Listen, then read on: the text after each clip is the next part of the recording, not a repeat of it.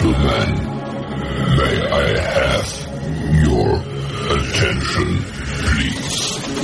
The show starts in 10, 9, 8, 7, 6, 5, 4, 3, 2, 1. Go. The electricity here in Columbia, well, it's been buzzing loudly all weekend. Passion of the crowd in Williams-Brice Stadium is second to none. And the raid breaks out in Columbia. It is good! Gamecock fans, welcome home. See how it goes, but we'll be ready to go. It's time to root. South Carolina! It's gone! Touchdown! What a hit! He baked it in! Can you believe it? Gamecocks have won this game! Here are your hosts, J.C. Sherber. Oh, watch him celebrate now! Phil Molinex. My wife doesn't like hanging around losing. And Jamie Bradford. I'm going to tell him, you look like you joined Duck Dynasty.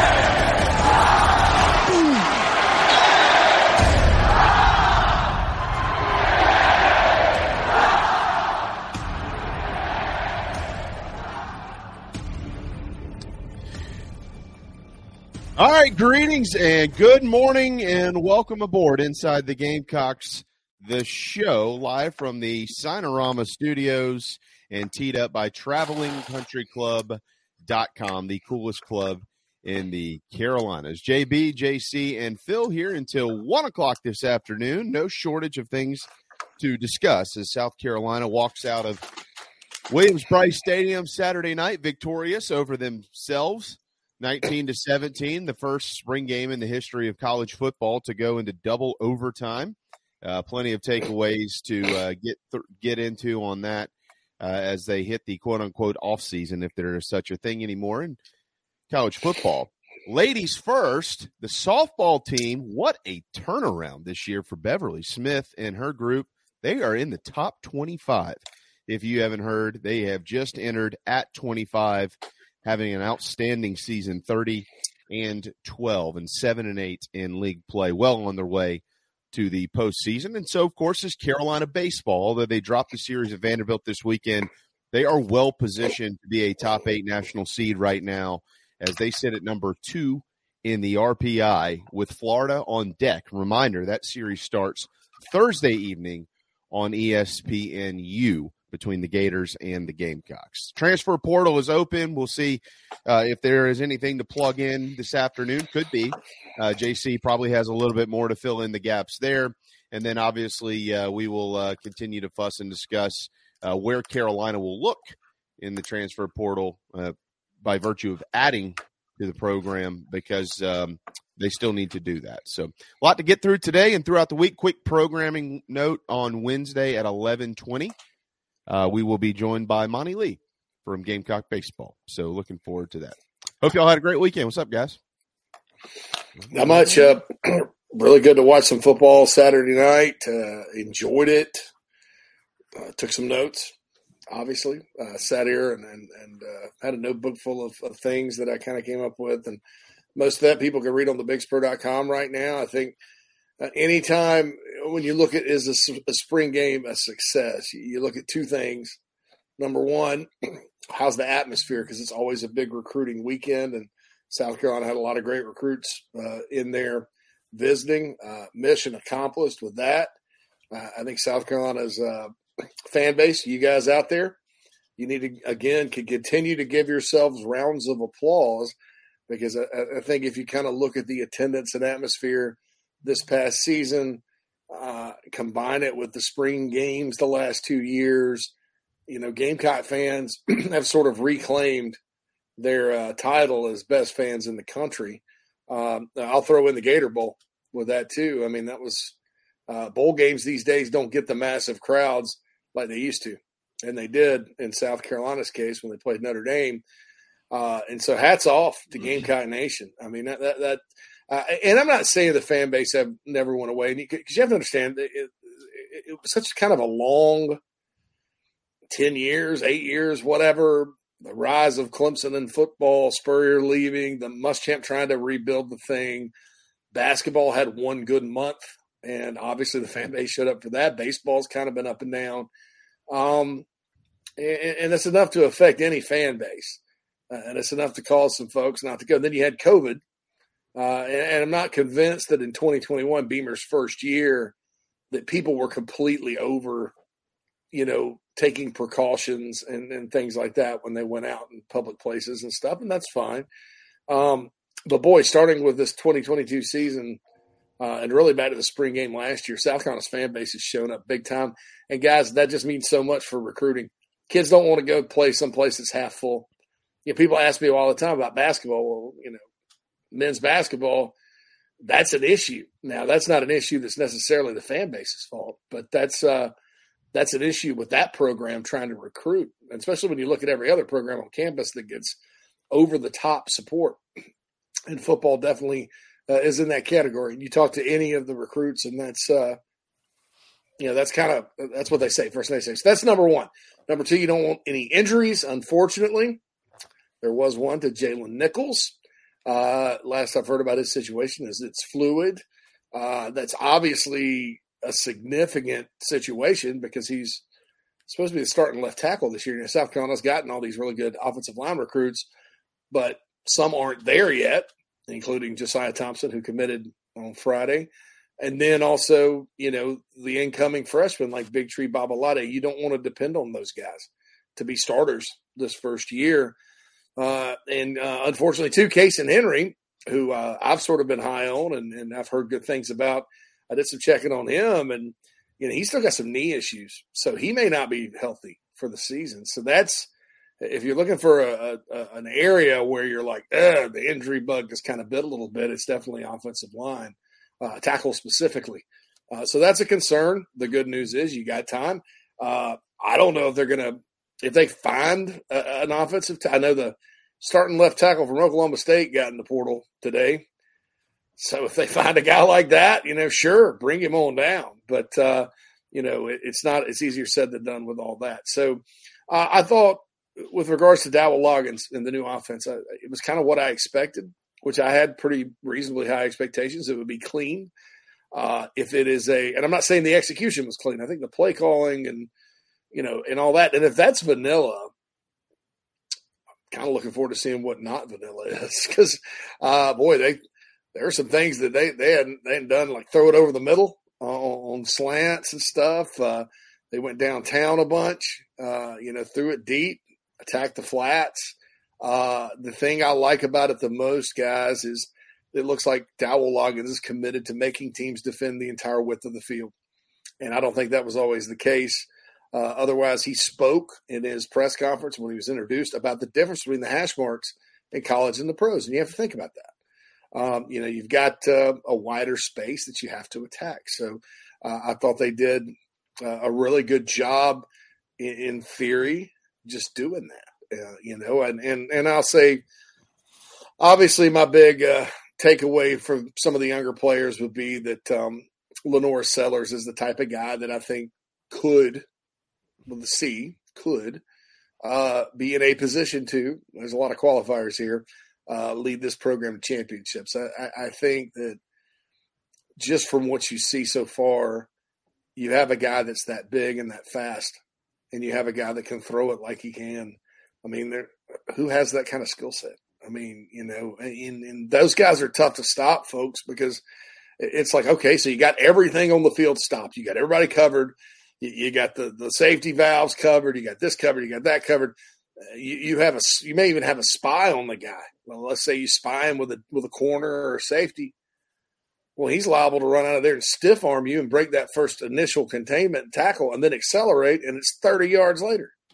And that's demoralizing for a defense. I thought back in 2006 when Spurrier played Savell Newton for those 6 games, and really through the whole Connor Shaw era, one of the things that made Carolina absolutely lethal is, okay, maybe they didn't get the play call in on time, or maybe Spurrier was trying to figure it out, or maybe there's nobody open. Well, when that happened, instead of a sack or a minimal gain, Connor busted out there for 8 or 9 yards, 10 yards, first down. Same with Savell. And so when I look at the passing game of Dowell Loggins and kind of how that's taking shape, and there's a lot of air raid stuff in there. I mean, there's a lot of nice stuff to kind of like about what he's trying to do through the air. And then down the road, you start thinking about a potentially very good offensive line, a lot of speed at the skill positions, that kind of thing. And you throw Lenore Sellers, man, his skill set back there, boy, that's an offense. That's something that can really cause some people some nightmares. Now, that's down the road, but heck, in a spring game, folks, your starters aren't playing that much. I mean, everybody kind of ganged up on the offensive line again, but come on, man. I mean, it was even from the beginning, they weren't playing their top group, out there. And, they threw poor Marquis Anderson out there at left tackle, man. And I don't think anybody in the program is in any way negative about Marquis' future around here, but he struggled. And I think that's a good thing for young players, guys, because when you throw a young player out there to the Wolves like that and he struggles, that's a learning experience. He's going to go, and he's not considered to be a left tackle right now, projected or whatever. But you look at him and you go, okay, well, he can take that film and go, all right, I got my butt whipped. So here's what I got to do to get better. And if you can do that without it costing your team a game, that's amazing. That's actually one of those bad/good things that happens in football sometimes with regards to young players and their development. So all in all, I was, there's really not a lot to complain about in the spring game. I know people are concerned about running back. I know people are concerned about edge, but those things are just going to have to take care of themselves. I do think at the end of the day, South Carolina has the makings of a pretty good football team coming up. We got John Whittle coming up at 11:20, Keith Alsep at 12 as well. But Phil, the game Saturday night, I'm not a big takeaway guy from spring games. I'm just not. Let me see them get off the bus and let me see what some of these new guys look like. How do they move and this, that, and the other. Anything that really caught your eye though? We've heard a lot of the same things. A lot of the stuff JC's mentioned. Joyner. Is there somebody maybe a little bit off the radar that you saw Saturday night and thought, hey, here's a guy that we haven't heard much from in the last 3 or 4 weeks, but he sure did show up today? Well, obviously, I think Brian Thomas Jr. looked really good rushing the passer, but it's hard to Sorry, tell, Phil. Oh, did you say Phil? I'm sorry. No, that was all right. No, you were good. I missed the Phil. I don't know. It's 40 degrees and snowing outside this morning, so I'm naturally depressed today. So if I'm a little off, I apologize. So no, that was good. Hey, we'd love to hear your analysis of the spring game. No, overall, there wasn't anything that really flashed. You see different things across the field, and JC said most of it. Just happy to see the way that it looks. You can tell it's a little different than it was last year offensively. The way they set it up with the teams being drafted, though, I think, made for that weird O-line configurations and maybe probably some things that, because neither one of the sides had anybody fully, healthy that's been working together all spring, so that's not going to come together. And there's so much cohesion that has to happen there. And that's just going to help the run game. But, obviously we need a running back. One thing I did take notice of was that if you're not a giant program, right, if you're not one of the blue bloods, like everybody likes to say, when it comes to college football, you have to create your own relevance.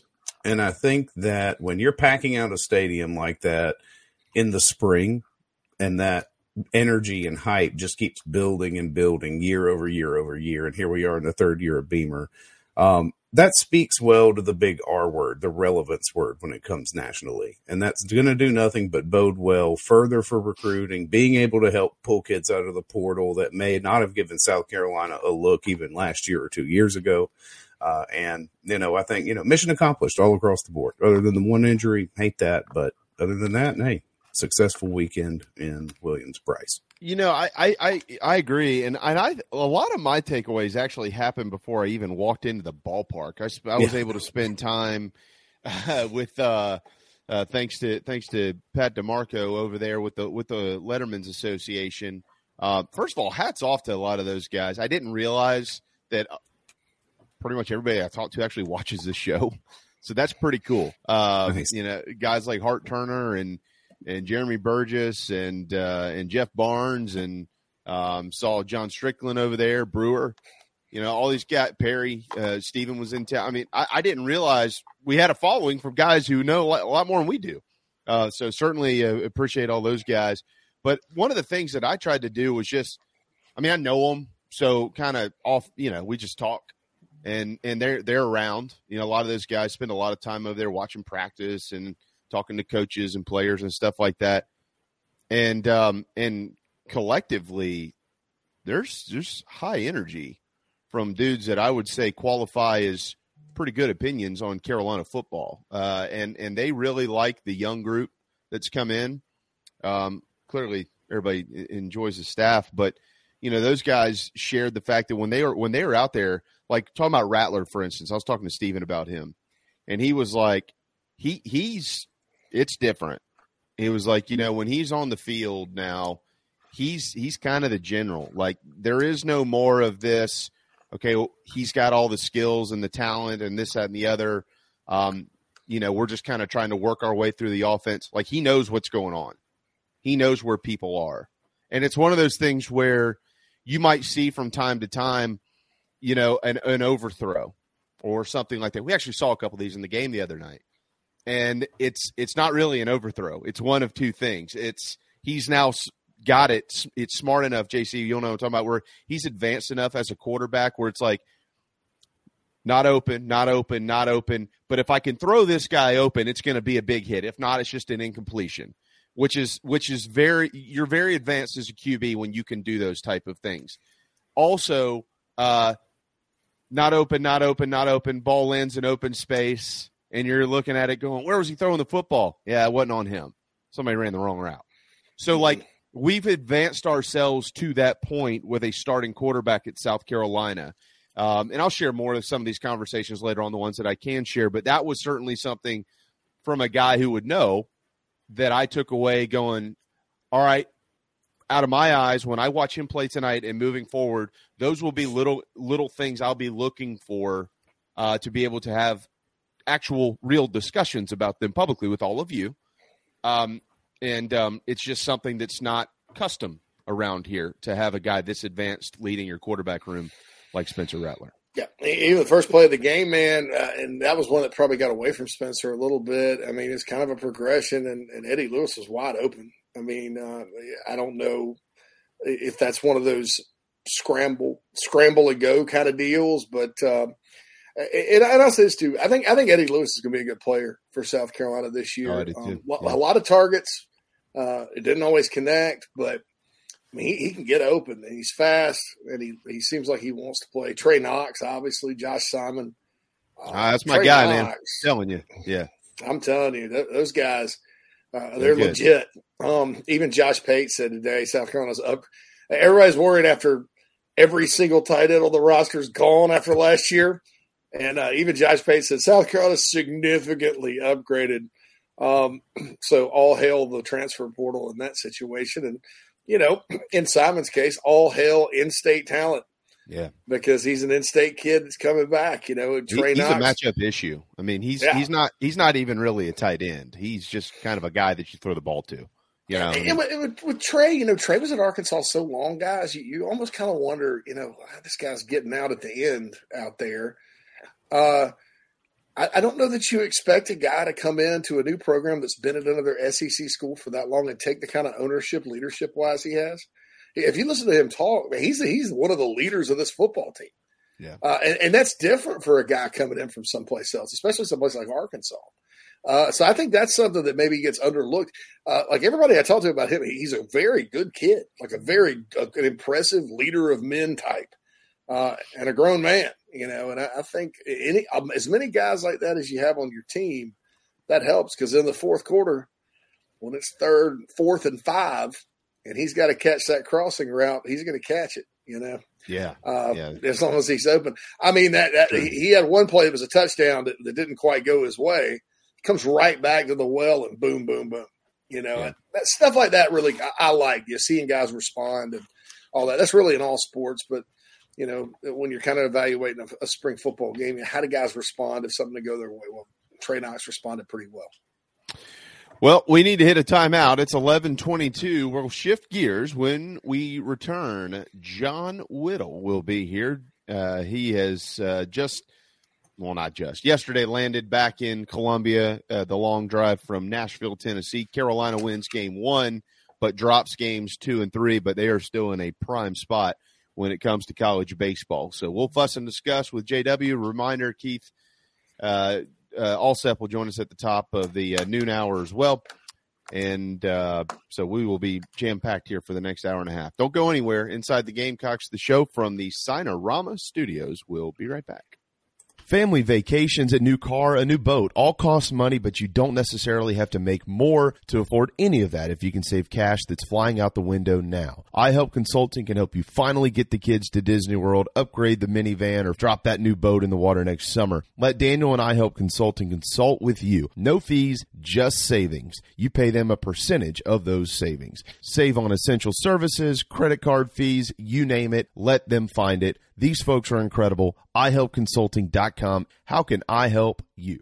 Just as your State Farm agent combines good neighbor service with surprisingly great rates, you can combine your home, auto, life, or small business insurance with Tony Pope State Farm Insurance today. And guess what you'll get? That's right, even more good neighbor service with surprisingly great rates. In fact, Tony Pope State Farm is your go-to agent anywhere in South Carolina, North Carolina, or Georgia for the service you deserve at the price you want. So try combining your home, life, auto, and or small business insurance today. Tony Pope State Farm has been in business for more than 30 years and can handle anything you need in the tri-state area. Once again, Tony Pope State Farm will help you mix and match perfectly. Call 843-851-2222 or visit TonyPope.com today. Like a good neighbor, State Farm is there. The real estate market has changed dramatically from just a year ago. Rates, supply, demand, all of your traditional factors are in a transition phase. That's why if you or someone you know are considering making a move in the low country, contact me, JB, at Coast to Coast Realty. I work with an outstanding support cast of attorneys, lenders, inspectors, insurance agents, and more, all of whom are valuable in helping find a way for you to comfortably make your real estate decision. That's right. Call me, JB, your low country real estate broadcaster. Traveling to cheer on the Gamecocks? Reserve your hotel stay with Fan Plans. Your booking supports Inside the Gamecocks and the Big Spur, plus you still earn your hotel loyalty points. Visit fanplans.com/Inside the Gamecocks. What's up, Gamecock Nation? This is Jakar Moore from the DMV, and you are listening to the show.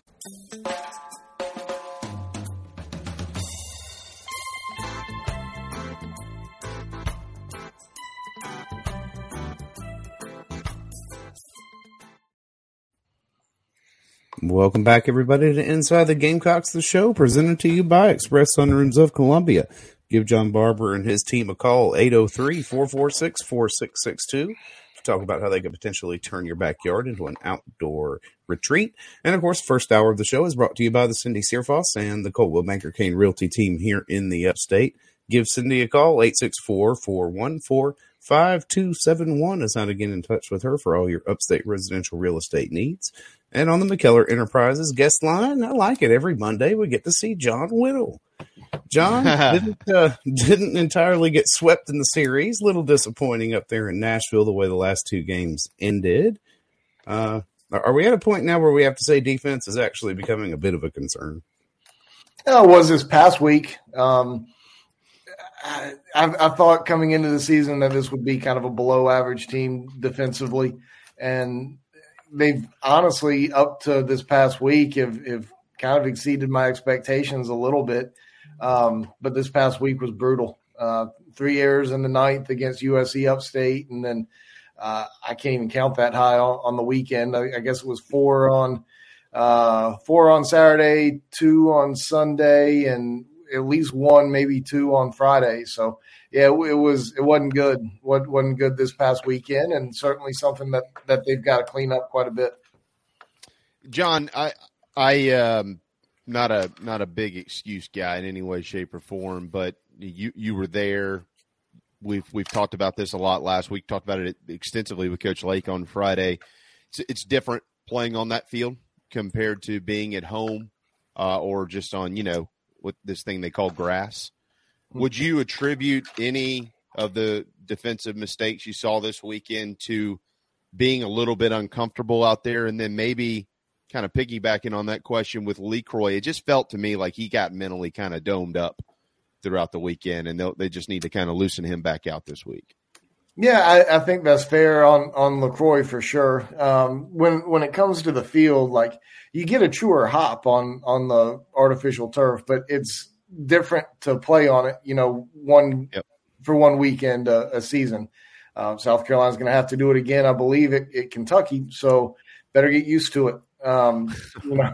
So yeah, I mean, it definitely provides a challenge there in terms of just getting used to it. Vanderbilt's got a advantage because they're playing on it every day. But Vanderbilt is right near the top or at the top in the SEC defensively every year for a couple of reasons. But one of them is because you get true hops on that turf, and there are plays that should have been made this weekend that if you're outside playing in the street, that should have been made. So sure. It was. I get it. And I understand that is difficult, but at the same time, like you still got to make some plays. Yeah, I don't know.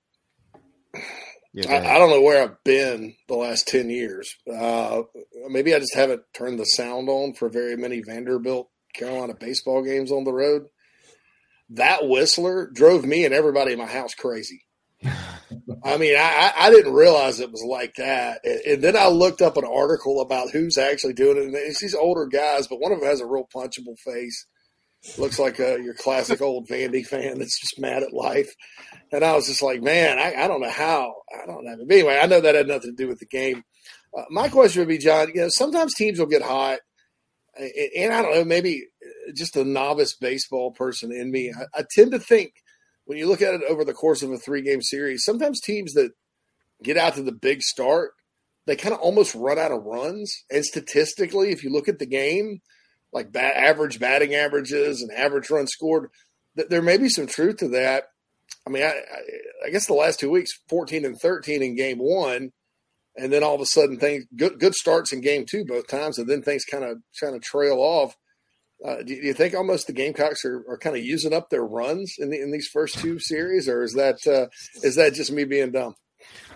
Well, I don't think that's like crazy off base in general. Like, sometimes if you have a really good day, you come back down to earth a little bit. But at the same time, Vandy's pitching staff is also really, really good. And putting up 14 on Friday night, I mean, that's the most runs they've given up all year. And then, they come back and scored 4 in the first inning the next day, and off to a good start. But I think it was more Vandy's pitching staff than anything else in this instance. All right, boys, you got 14. Y'all take the day off, and they got so many. Stop scoring.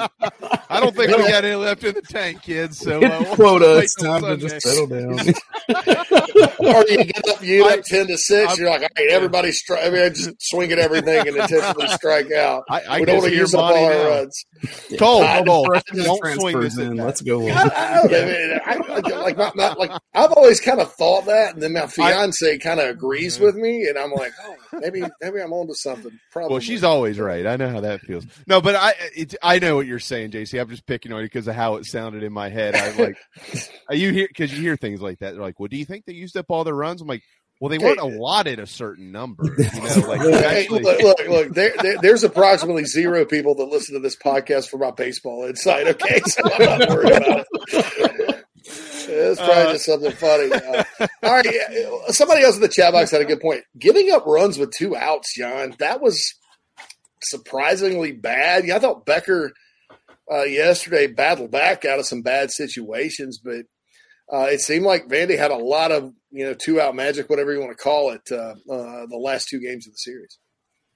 They did. They did. Getting that 3rd out was tough for South Carolina at times. Over the weekend. So both. All 3 of their unearned runs on Sunday were. Or I guess I'm not sure if those were unearned or not. I think those were actually earned. The 2 off Becker were both with 2 outs, and same in the 6th inning that were unearned. The walk by Austin and the fielding error, those were with 2 outs. Obviously, Bradfield's solo home run was on the first pitch of that 8th inning, but yeah, I mean, Vandy put pressure on South Carolina a lot with 2 outs, and South Carolina didn't always respond well defensively, and that was a big part of the weekend. And that's one thing that Vanderbilt does really well is they put the ball in play, and they build their roster every year to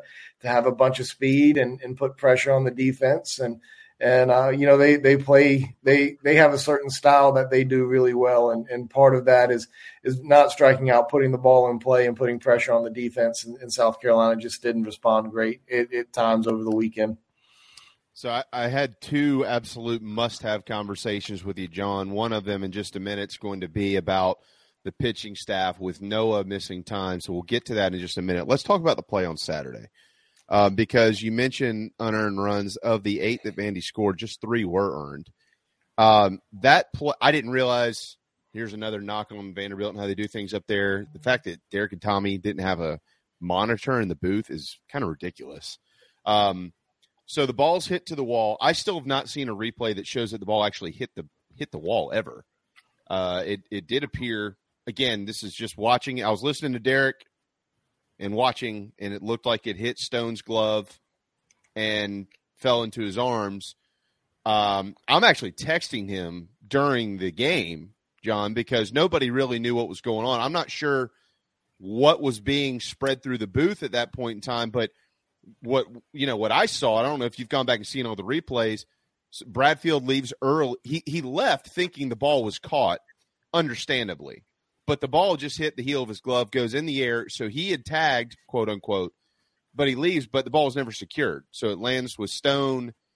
He throws it in. They throw to third. And I'm thinking, well, that's a double play because the ball is never secured. That run doesn't count. It's a double play. They're out of the inning.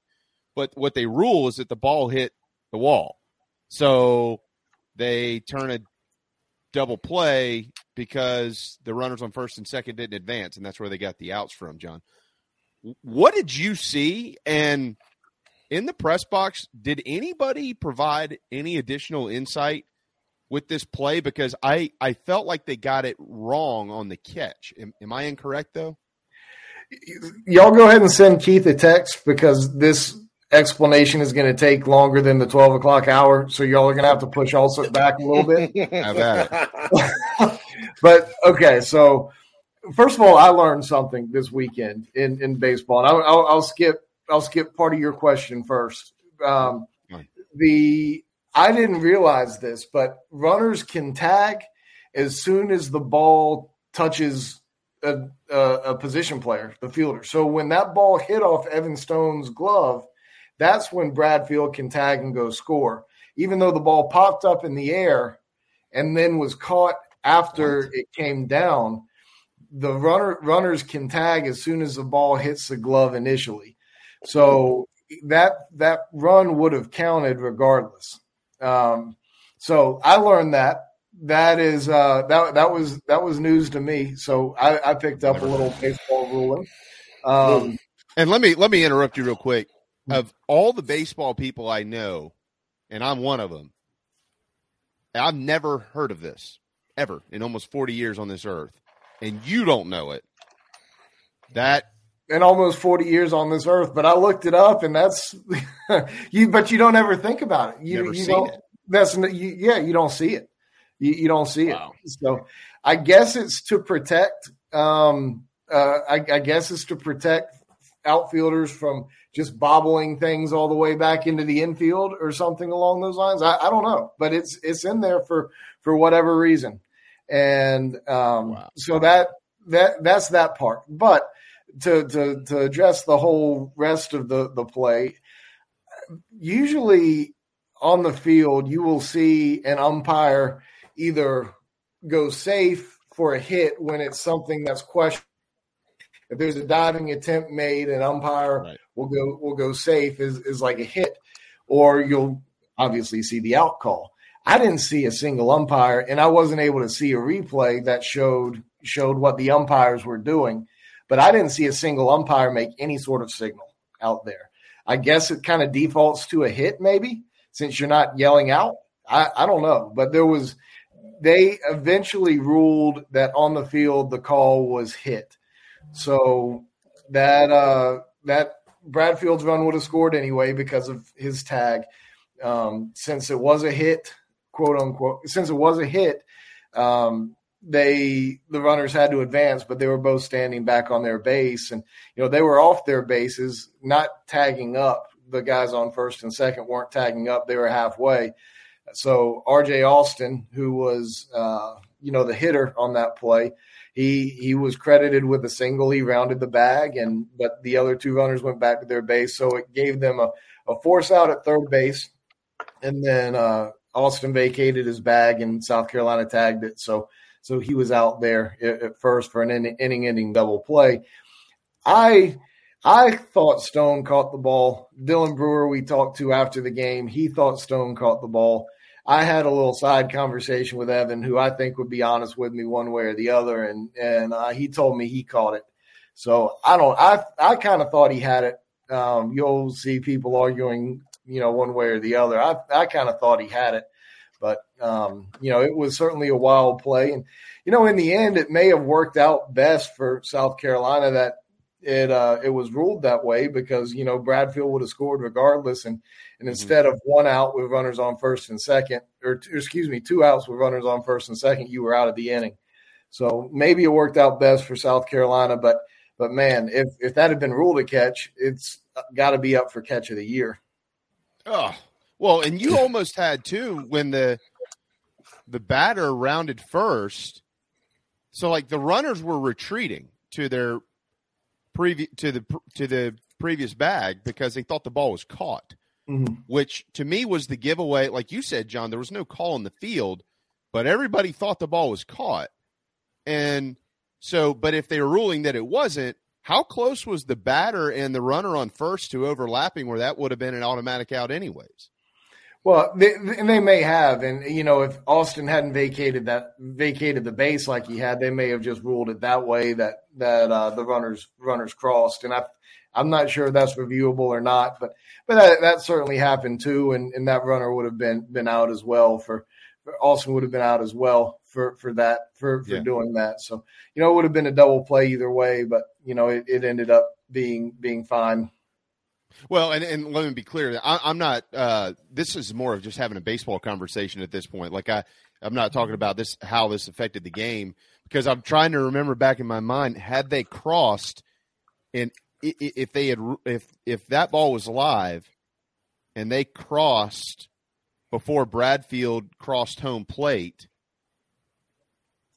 I don't know what you'd even do there. I guess if you threw it into second and they're out, and then he's already crossed, that's 2 outs, and he hasn't come across home plate, the run doesn't count. I've never seen anything like this. I mean, there was like 8 outs on the play, technically, in some way, shape, or form, if you really wanted to add them all up. I will say that Kingston was content with how it was ruled on the field. So, I'm not sure what if they had ruled that the guys had crossed, how that would have affected the play. But Kingston was pleased enough with the outcome, so we didn't have to prod him too much on that one. Only at Vanderbilt, for God's sakes. All right, John. So the staff this week, they get Florida. Florida swing. This is kind of a little bit of a different Florida team because they swing it really well. Jack Caglione is one of these strange birds that's being developed in a lab somewhere. You see one of these about every 3 or 4 years now. The kid at Louisville, and now this kid's come along, leads the league in home runs. He also throws 400 mile an hour off the mound. Carolina's staff has been criticized certainly for some things. Let's all remember something. They are still second in the league in earned run average at 4.43 in SEC games, and I think overall, right behind Vandy. And this isn't 10 years ago, John. Like 4.5 earned run averages now in the SEC are pretty common. Matter of fact, the overall ERA in SEC play is over 6. when you combine all 14 teams. So pitching is not what everybody's throwing hard, but it's not the 2.5s that we once lived through, right? So you got Florida coming in. Noah Hall's out probably for an extended period of time. Do you think that they will go ahead maybe and consider naming or just plugging somebody into that third starter role instead of TBA? Would that help this team with some roles?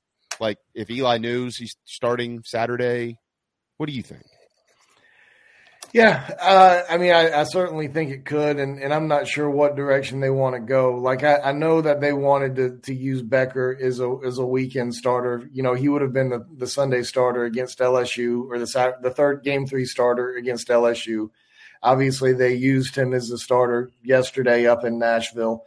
But I also think that they want to have some flexibility there with him because of the fact he's their only left-handed pitcher that is somewhat competent right now. So, you know, I say that to say I'm not sure if they're going to name a game 3 starter because that's what they would like Becker to be. But you know, if they have a chance to use him in a different way ahead of time, then you know I think they may end up doing that if they have to. But you know, Eli Jones could do it. James Hicks could do it depending on how he's used during the week.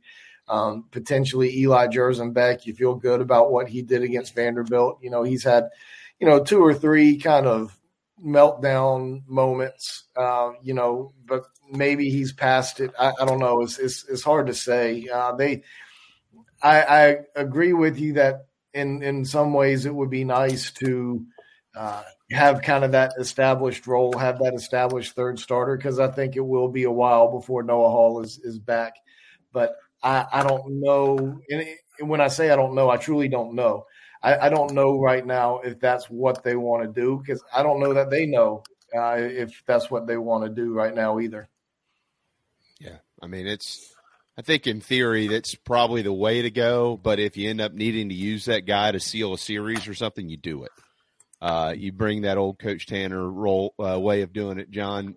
Well, why don't we just worry about today, and then we'll worry about tomorrow, and kind of see where it goes from there. But I don't know what these guys have left on their agenda, but I'll throw this final one out there, at least from my end. It's now this is when I start to begin focusing on the postseason, mid to late April.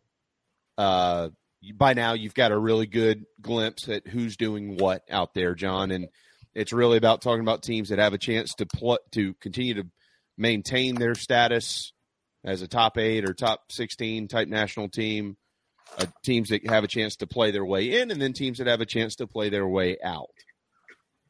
It's April 17th. Where is South Carolina in your mind in that conversation? Right now, if it ended today, I mean, South Carolina's a top 8 seed. I mean, they're number 2, I believe, in the RPI, at least the unofficial RPI. They're 10-4 in the league. They're a top 8 right now. They're a national seed. Now there's still some big tests coming up, obviously, with Florida coming in this week, and at Arkansas here in a few weeks, and at Kentucky. So there's certainly some big challenges, still out there with teams in the top 15 in the country. So that's going to influence what things look like. And as we see week in and week out in that D1 baseball poll, so many of the schools, 6, 7, I haven't even looked at the poll this morning, but 6, 7 schools have been ranked in the top 10 for most of the season. And, they're not going to give 6 or 7 SEC schools national seeds. So, you might get 4, so you've got to be one of those best 4 in the SEC to have a chance. But right now, for me, South Carolina's in one. Yeah, I mentioned a while ago, 18-12 in the league probably will do it for you if you win all your midweeks, and they're kind of on pace. So we'll see. Do we leave anything out? Do we miss anything, Dr. Phil? What about you, JC? Everybody, by the way, has been commenting on your hair today, so I'll join in the fun. I kind of appreciate that. Yeah, I feel good about it. Today. Yeah. Anything else? No, I want to know where John's got his hat from. Although I don't wear a hat, it makes me feel like I wish my head was smaller so I could wear hats. This was For those in Columbia, it's from a place called Clothing World out off of I-20. I think it's exit 82, Spears Creek Church, maybe. It's right out there off of that. It's kind of a hunting outfitter kind of place, but they've got a crazy good selection of hats. And, that's from there. I like it. You need to send them a bill in the mail for that endorsement. It's pretty good. Yeah, well, I will. I'll try. I'll see what I can get out of them and report back. But y'all aren't getting the cut. Off I-20, exit 82, hours are 10 to 6. Yeah, that's talk to John in aisle 4, and he'll tell you exactly where to go. It's a hunting store. They better open at 6 a.m. Oh, yeah. Earlier than that in the fall, that's for sure. Shoot, yeah. Oh, man, great stuff, John. Petrie broke Smoke's record this weekend, and that I can't believe it. But to his credit, I texted Smoke the other night when he tied it. Smoke said, "I hope he breaks my career record this year." I said, "Yeah, well, that ain't going to happen." So from one great Gamecock to apparently another one, very much supporting the young man in his quest to hit a bunch of dingers. He has been something special. So pretty cool. Absolutely. He's been remarkable to watch. And he's doing okay with the outfield thing. You know, I saw him taking some reps over at third base this past weekend in batting practice. So, maybe that's something you see at some point, whether it's this year or next year down the road. But man, he's done a heck of a job offensively, that's for sure. And he actually has competition for SEC Freshman of the Year. I know that's crazy to say, but Charlie Condon is just a half a step off him in terms of offensive numbers. And, as great as Ethan Petrie has been, and he deserves every bit of praise and respect that he gets, Condon's put together a hell of a year too. So it's that'll be nice to follow here for a couple of years. Well, I 100% agree with you. There's no doubt. His numbers are outstanding. The Condon kid. Gamecocks just need to keep winning, and that'll help Petrie probably win that award, because I think we can honestly say right now they ain't close to 30-6 without Ethan Petrie. So 100%, and he's a huge reason for this. Like I had South Carolina with a pretty decent mark in terms of record up to this point, but I wasn't really factoring in Ethan Petrie, being anywhere close to what he is. I mean, he's really helped to elevate, what this team has been. And he wasn't in my opening day starting lineup, my projection, but he obviously wasn't in Mark Kingston's either. He didn't start the first two games. So, he came in and got some hits off the bench and has done remarkable. What you do is remarkable too. Thanks, man. We really do appreciate it. You're the best in the business at covering the Gamecocks, no doubt. Yeah, absolutely. Appreciate you guys. Thanks for having me. There you go, John. JC, I guess you got to give him a bump in pay this week. We kept him 10 minutes too long. He'll forgive us. Is it in his contract? That's in the fine print. He can build that outfit. I don't think I've read John's contract in a long time. I don't think you got to worry about paying him a penny. Clothing World is on the line for about $1,500. There's 100 Gamecocks are like, wow, all right. Swiped our guy there. Yeah, I-20. Anyway, it was pre-planned. Me and John have already cut a deal with them. Sure, I'm the one. I'm the type. I'll frequent the hunting store on I-20. Hey, man, I used to, me and my roommates used to go to Sportsman's Warehouse every chance we got. Any money we had, it was gone by the time we left there. Good stuff. Really We'd leave there and go right across the street to Greens, back home. Yeah. All right, we got to go to break. Dr. Phil is itching to hit that commercial button. It's 11:51. Hang tight. Hour one will wrap up when we return. I don't know who you are. I don't know what you want. If you're looking for a karaoke partner, I can tell you, I can't carry a tune in a bucket. But what I do have is a very specific set of skills. Hang up now, and your IT nightmares will continue. But stay on the line, and I will find you. And when I find you, I will fix it. Thanks. I think I have the wrong number. I'm trying to call Matt at Heritage Digital. He has a one price, low cost turnkey solution for all my IT needs. And I'm sick and tired of my IT guy. So, yeah, 843-699-1001. This is 1002. Oh, well, thanks anyway. Don't be taken by some IT dude that talks a big game. Give Matt at Heritage Digital a call, 843-699-1001. Gamecock Nation, JB here, and I'm here to tell you about my new favorite painting company, A Couple of Painters. These guys are the best. Gamecock fans and excellent painters, and by far the best and easiest quote I've received. They're licensed in both South Carolina and Georgia. They offer 10% off for military, repeat customers, or if you heard it on the show. Commercial and residential painting, deck, fence, and cabin staining, cabinet and furniture refinishing. They'll even remove popcorn ceilings and wallpaper, and they offer pressure washing. Find them on Facebook or call 803-522-6832. A Couple of Painters, proud partners of Inside the Gamecocks, the show. Golfers and wannabe golfers, former Gamecock golfer Meredith Taylor is now a full-time golf instructor in the Midlands of South Carolina. In-person golf lessons are held at the Country Club of Lexington. Half-hour, on course 9 or 18 holes. And if you're outside of South Carolina, Meredith conducts virtual lessons. Just send in your golf swing for analysis. Gift cards are available for in-person 1-hour lessons. Connect on Twitter at Mayor Taylor and find her online at McKellarEnterprises.org. Her email is on the website. Schedule your next lesson today with Meredith Taylor, former Gamecock golfer. You're tuned into Inside the Gamecocks, the show. Sideline is picked off. Brad Edwards will get a convoy. Touchdown, South Carolina.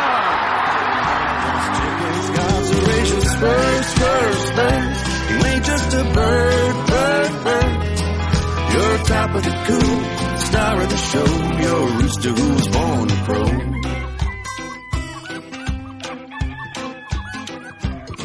Well, I bet you wonder when you win or lost a step or two. Fell down the pecking order, couldn't fight like you used to. Welcome back, everybody, to Inside the Gamecocks, the show, presented to you by Express Sunrooms of Columbia. And, of course, the first hour of the show is brought to you by Cindy Searfoss and the Coldwell Banker Kane Realty team here in the Upstate. 864-414-5271 is how to get in touch with Cindy for your upstate residential real estate needs.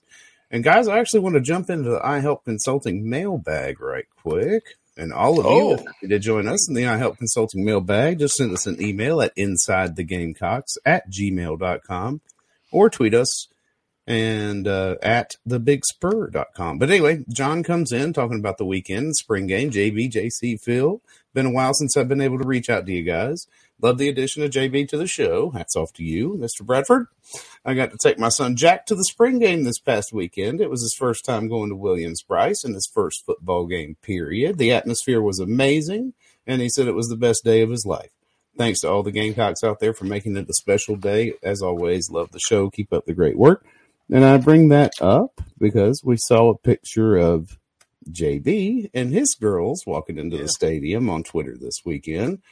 So just to tie it all together, it's all about family, man. It really is. It was pretty.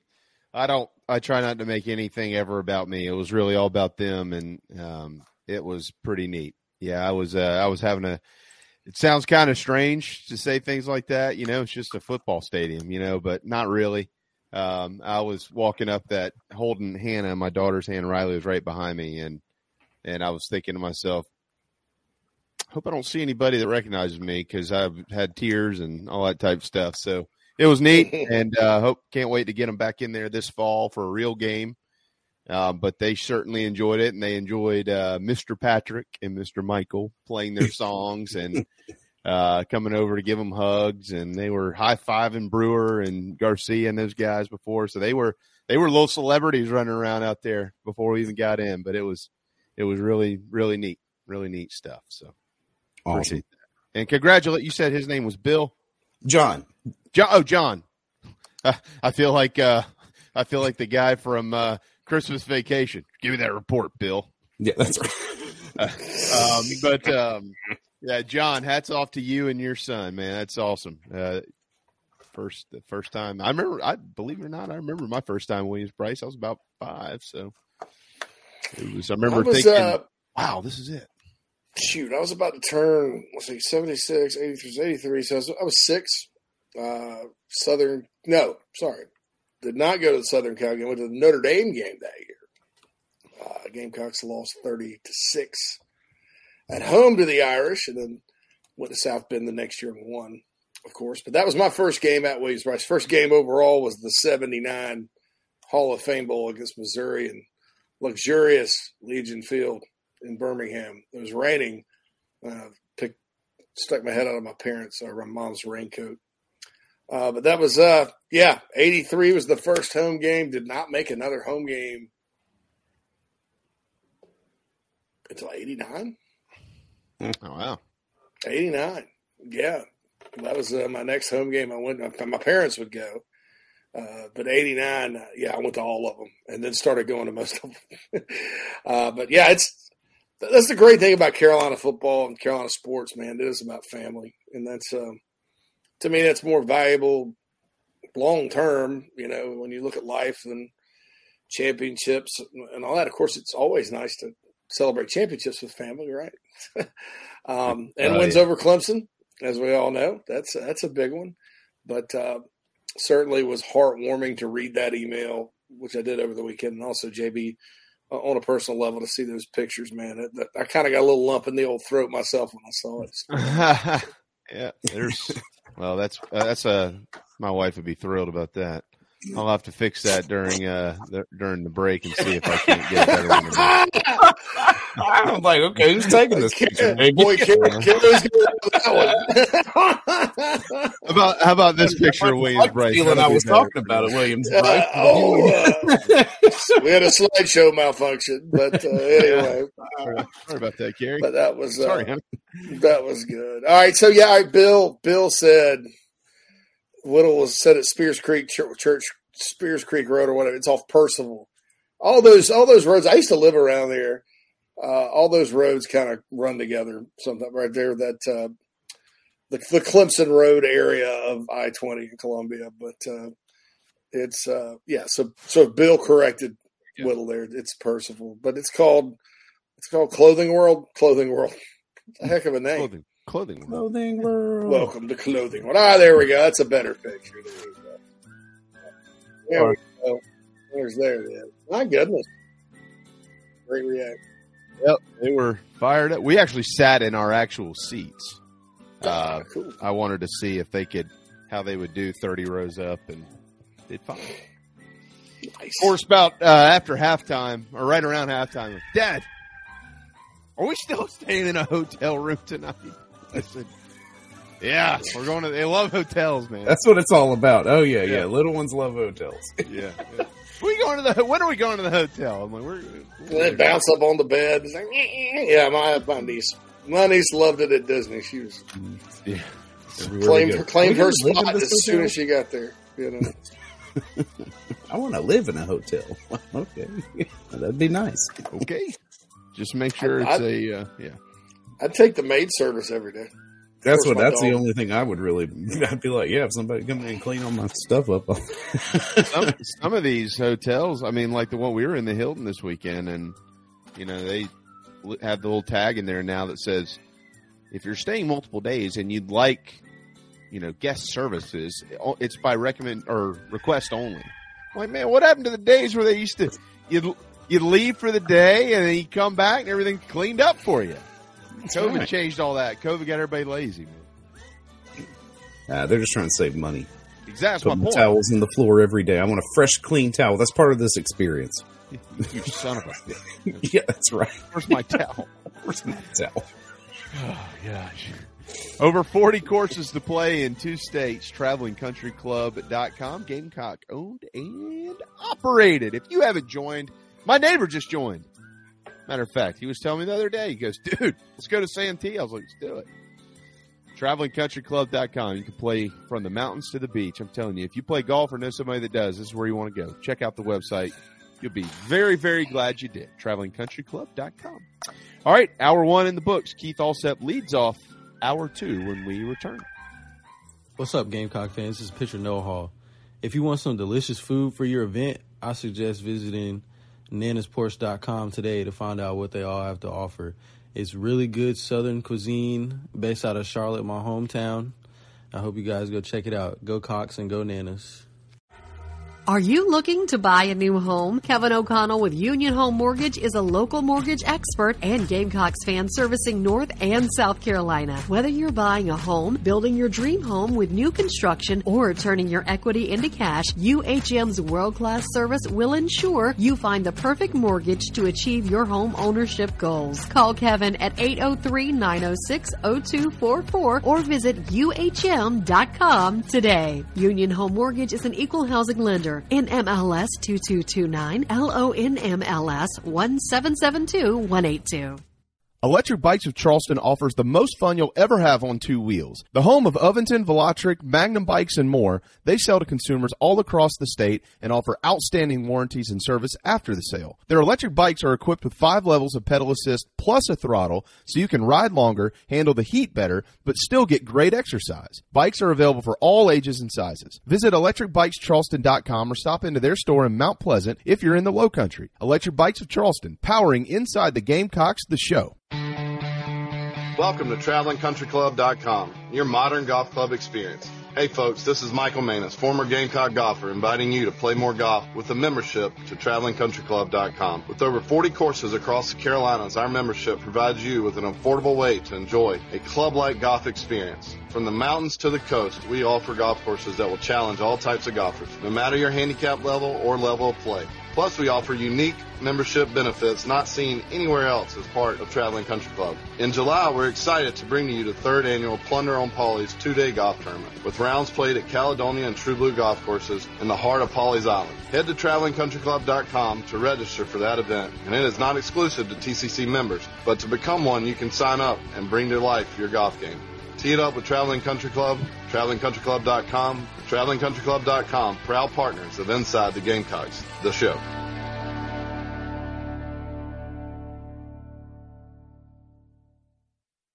This is Zachary Davis from Carolina Hoops, and you're watching the show with JB, JC, and Phil. Go Cox.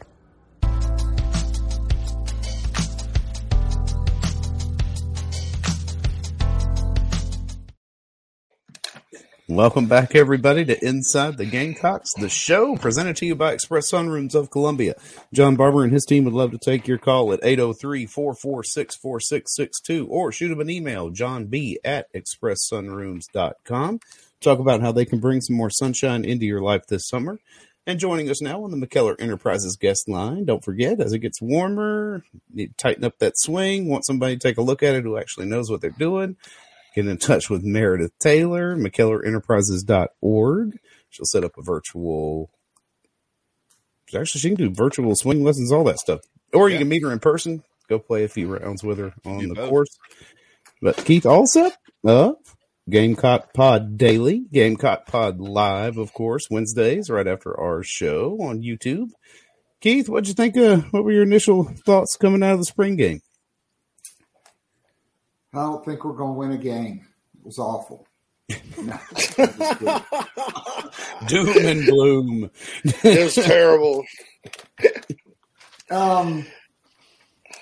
Look, I don't think there's a whole lot you can really take out of these things. I didn't particularly pay much attention to the schemes on offense.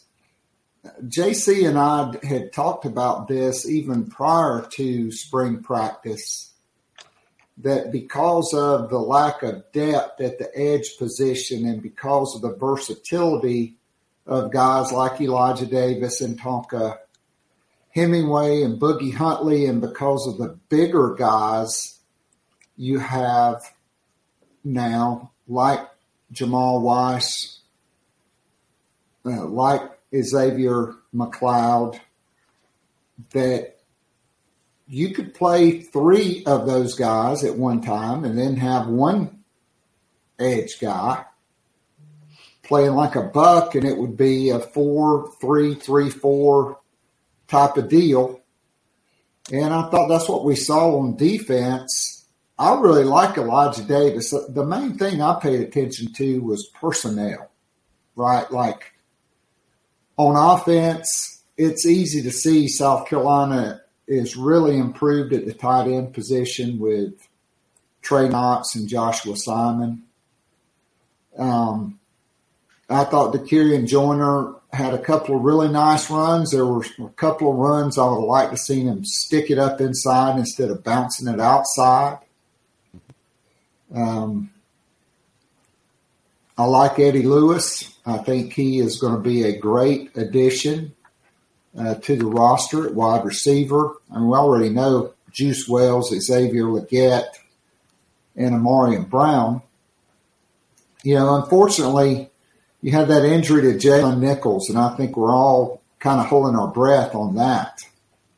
I thought Spencer Rattler looked well. I like the fact they dialed one up right off the bat for him and for Lenore Sellers. I think both to Eddie Lewis, and unfortunately, both of them were over. The quarterback's over threw him, but I think there's a lot of really interesting personnel that I liked on both sides of the football. I'm with you there on, what was it? You made a point that the carry-on sticking it up inside, and hopefully that'll come in time, because I thought when he did commit to following the hole on the inside, he was fine running between the tackles. I mean, he looked like a normal running back out there. Keith, we talked about the linebackers a lot here, I thought Stone Blanton inside the box looked significantly better, like more comfortable, more instinctive. I mean, I don't know about him totally sideline to sideline yet. I didn't really see a whole lot of that. Thought he looked good. Thought Pup Howard flew around pretty well. Thought Bam Martin Scott made some plays. It was encouraging for me at that spot for the most part on Saturday night. What were your thoughts about the linebackers? So just watching the game, as I went through, I made notes on players. I thought Stone Blanton looked leaner. He did look quicker, more decisive. And I really thought Bam Martin Scott looked leaner and more decisive and quicker. And so I really like those guys. JC, I just feel like Pup Howard is going to outgrow the linebacker position. He's 6'4", 245 pounds. That cat's probably going to be 255. I mean, if they're going to play 3 down with a buck standing up, I mean, I don't know. Maybe he fools me, but a long history of guys that are, when South Carolina started recruiting him, and when he committed to South Carolina, he was 6'3", 215 pounds. Everybody thought he was going to be a linebacker. And he shows up, and by the end of January, he's 6'4", 242 pounds. And so to me, that's one thing I'm really looking for. Clearly, South Carolina still has their eyes on adding a linebacker in the transfer portal. And so we'll just have to see. But I like him. He's a football player. I don't know where he's going to play, but Pup Howard is definitely an SEC football player. So is Jalen Kilgore. Mm-hmm. I mean, that's like one of my 2 or 3 favorite guys in the class. But when you look at the defense, I think you have to take a very measured approach, because Jordan Strong is going to be a starter. Mo Kaba will likely be a starter. David Spalding is going to be a starter. Tonka Hemingway is going to be a starter. And so that meant you essentially had 7 starters out there split among 2 teams, just like the offensive line. You didn't have Nick Gargiulo and Rashawn Lee on the same team. That was split up, and I think that's why I just don't think South Carolina has 2 offensive lines right now. I do think reinforcements are on the way when the Big Tree and Jatavius Shivers and Trevon Ball come in this summer, and then certainly they may top that with this class. Josiah Thompson committed on Friday. That gives you your 3 in-state guys. I think South Carolina is probably the favorite for Mike Williams. And so South Carolina is really recruiting well in the trenches.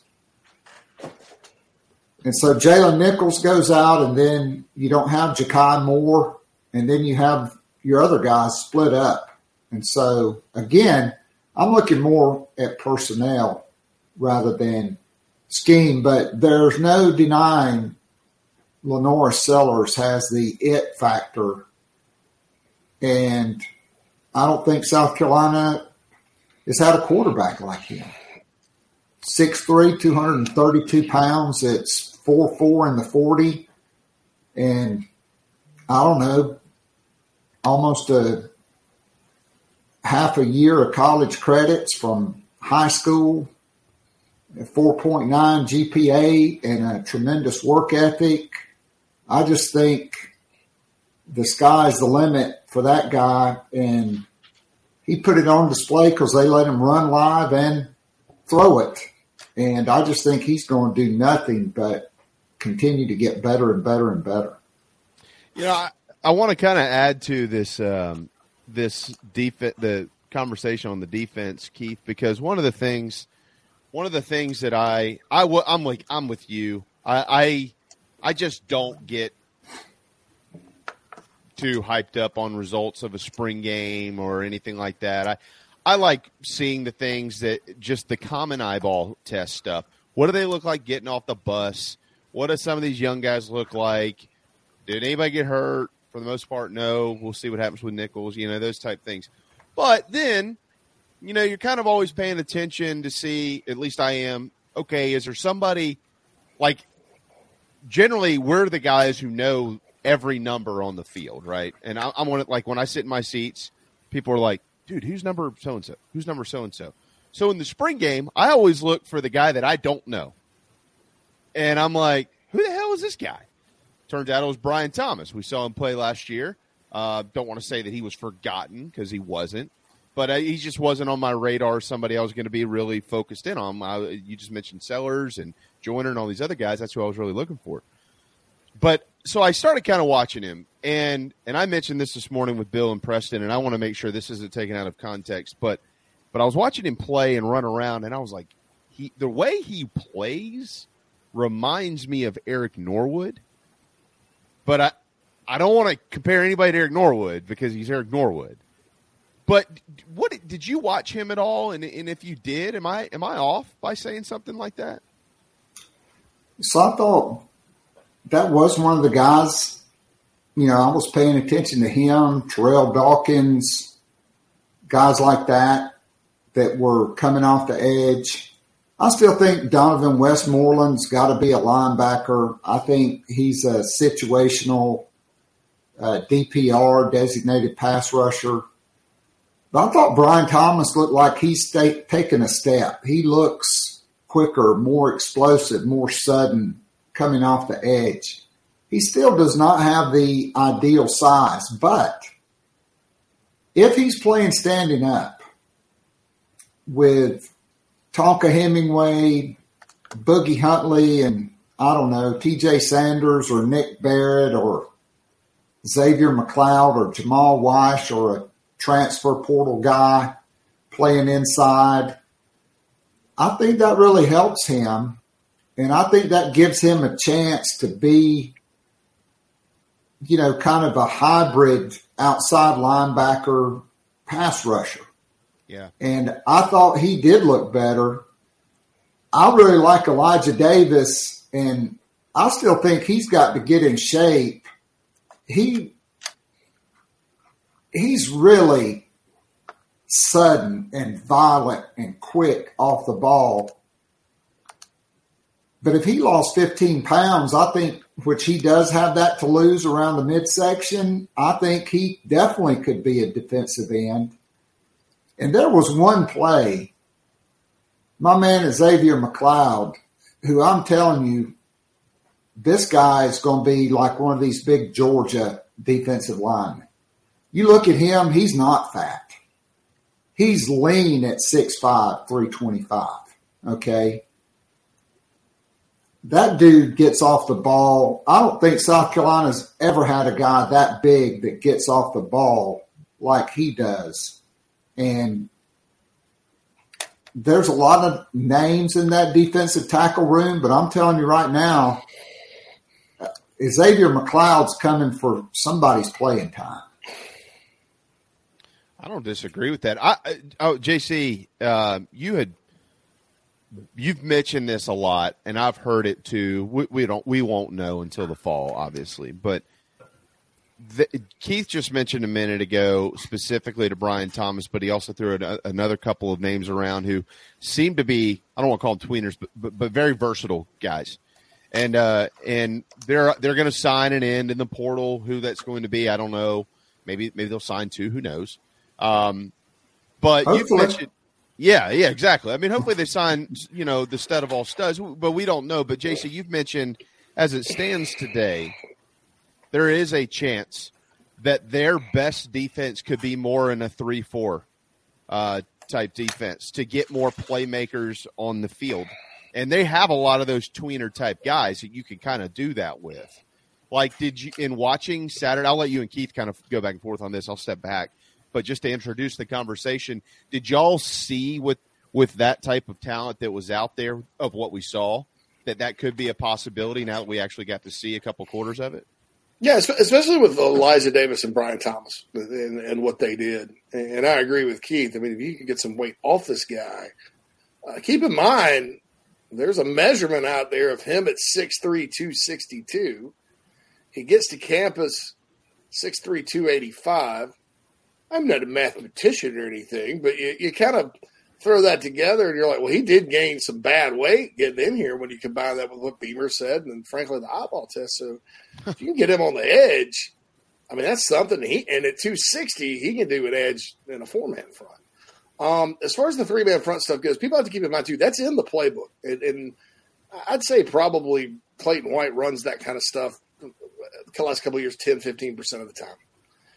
It's a lot like it's not taught and installed and assignment-wise, it's not like Muschamp's defense, but it looks like Muschamp's defense if you're just looking with some of the odd front stuff they do in the standing up. And they do. I mean, everybody from Pup Howard to Bam Martin Scott to Teron Willis to, not Mo Kaba necessarily, but, and then Jordan Strawn and Brian Thomas. And there's a lot of guys that in that linebacker room and in that edge position. And then at tackle, too, that can kind of hanker it down. I mean, Boogie Huntley and Tonka Hemingway in a 3-4 at the quote-unquote end spots, they're tailor-made for it, And we talk about Pup Howard. I'm not ready to move him yet, but I'm not saying Keith's wrong. It just kind of depends on how he grows. He could end up being – it could be like a Travian Robertson or Melvin Ingram thing. Travian spent the first year actually starting at end, I think, before he got hurt, and then moved inside and was fine. Melvin Ingram's a linebacker, moved inside, was fine. Or it could be like Jasper Brinkley or Brandon Spikes or the litany of kids that have been at Alabama. They're these big 240-pound linebackers who just stay there.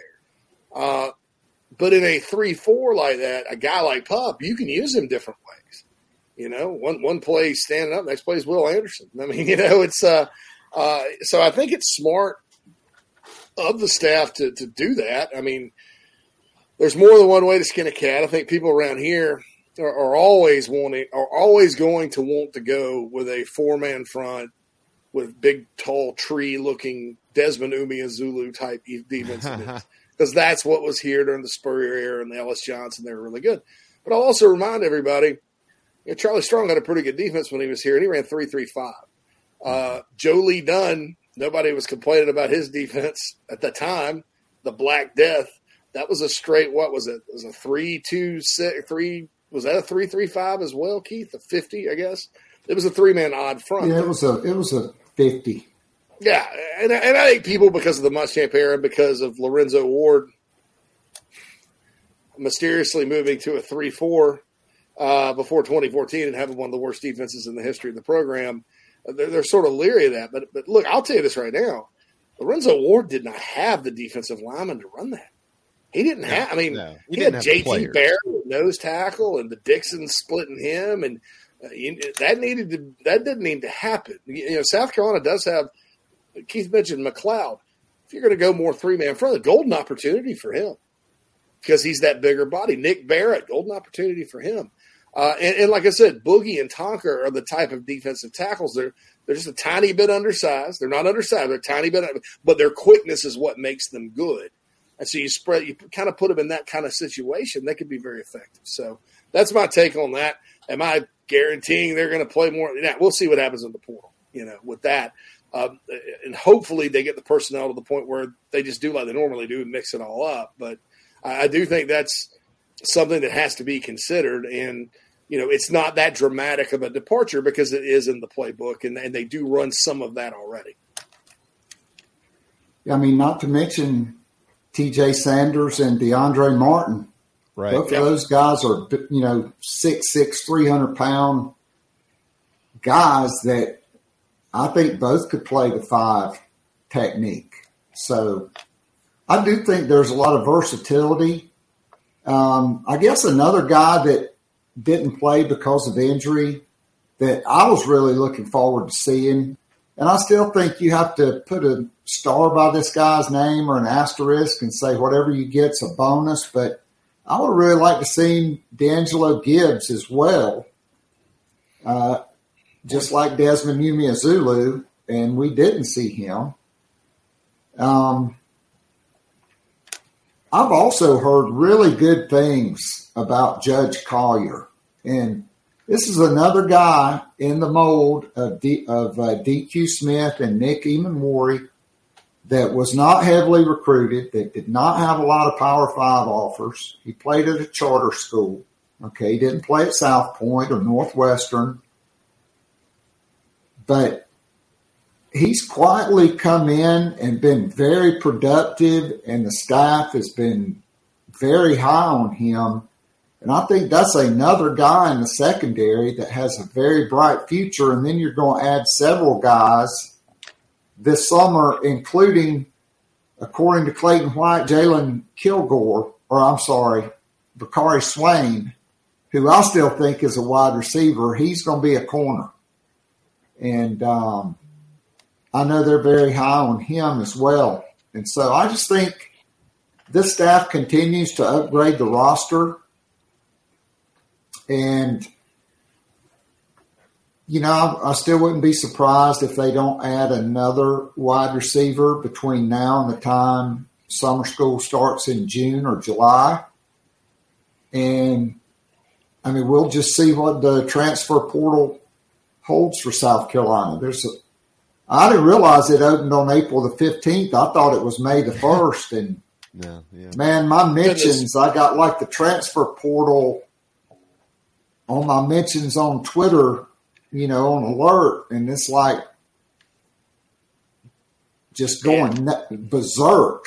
I got busted with that too because I originally said the 15th because I remember the change, and then I guess the NCAA and all their wisdom did not update their website or one of their websites, and so it went back to the end of April, and then went back to the 15th. So. But yeah, the good news is if you're worried about South Carolina outbound guys in the portal or anybody of significance, the good news is it's a tight squeeze. Now, if you're looking for inbound guys, that's the other bad news. That's the bad news. It's a tight squeeze. So we'll know way more about this roster in 2 weeks than we do right now. Yeah. Hey, so one walk-on I want to mention that I really like is DJ Black, and that's a guy JC and I have been talking about since, he became a preferred walk-on. He had, several scholarship offers, not to Power 5 schools. But, this is a guy that is like 10'6" in the 100 meters. And he's a big dude, maybe 6'2", 190, 195. And so, we'll just have to see what happens there, but that's one guy that can really move, and so is Judge Collier. Well, Keith, to something you said earlier, just about a lot of the talent, the upgrades on this roster and things like that. was very lucky to be able to spend substantial time before the game with over at the Letterman's Club. And I'll put it this way, somebody who is very influential, who used to play here, and I would say when his opinion matters, he jokingly looked at me and said, "You know what we got in that building over there?"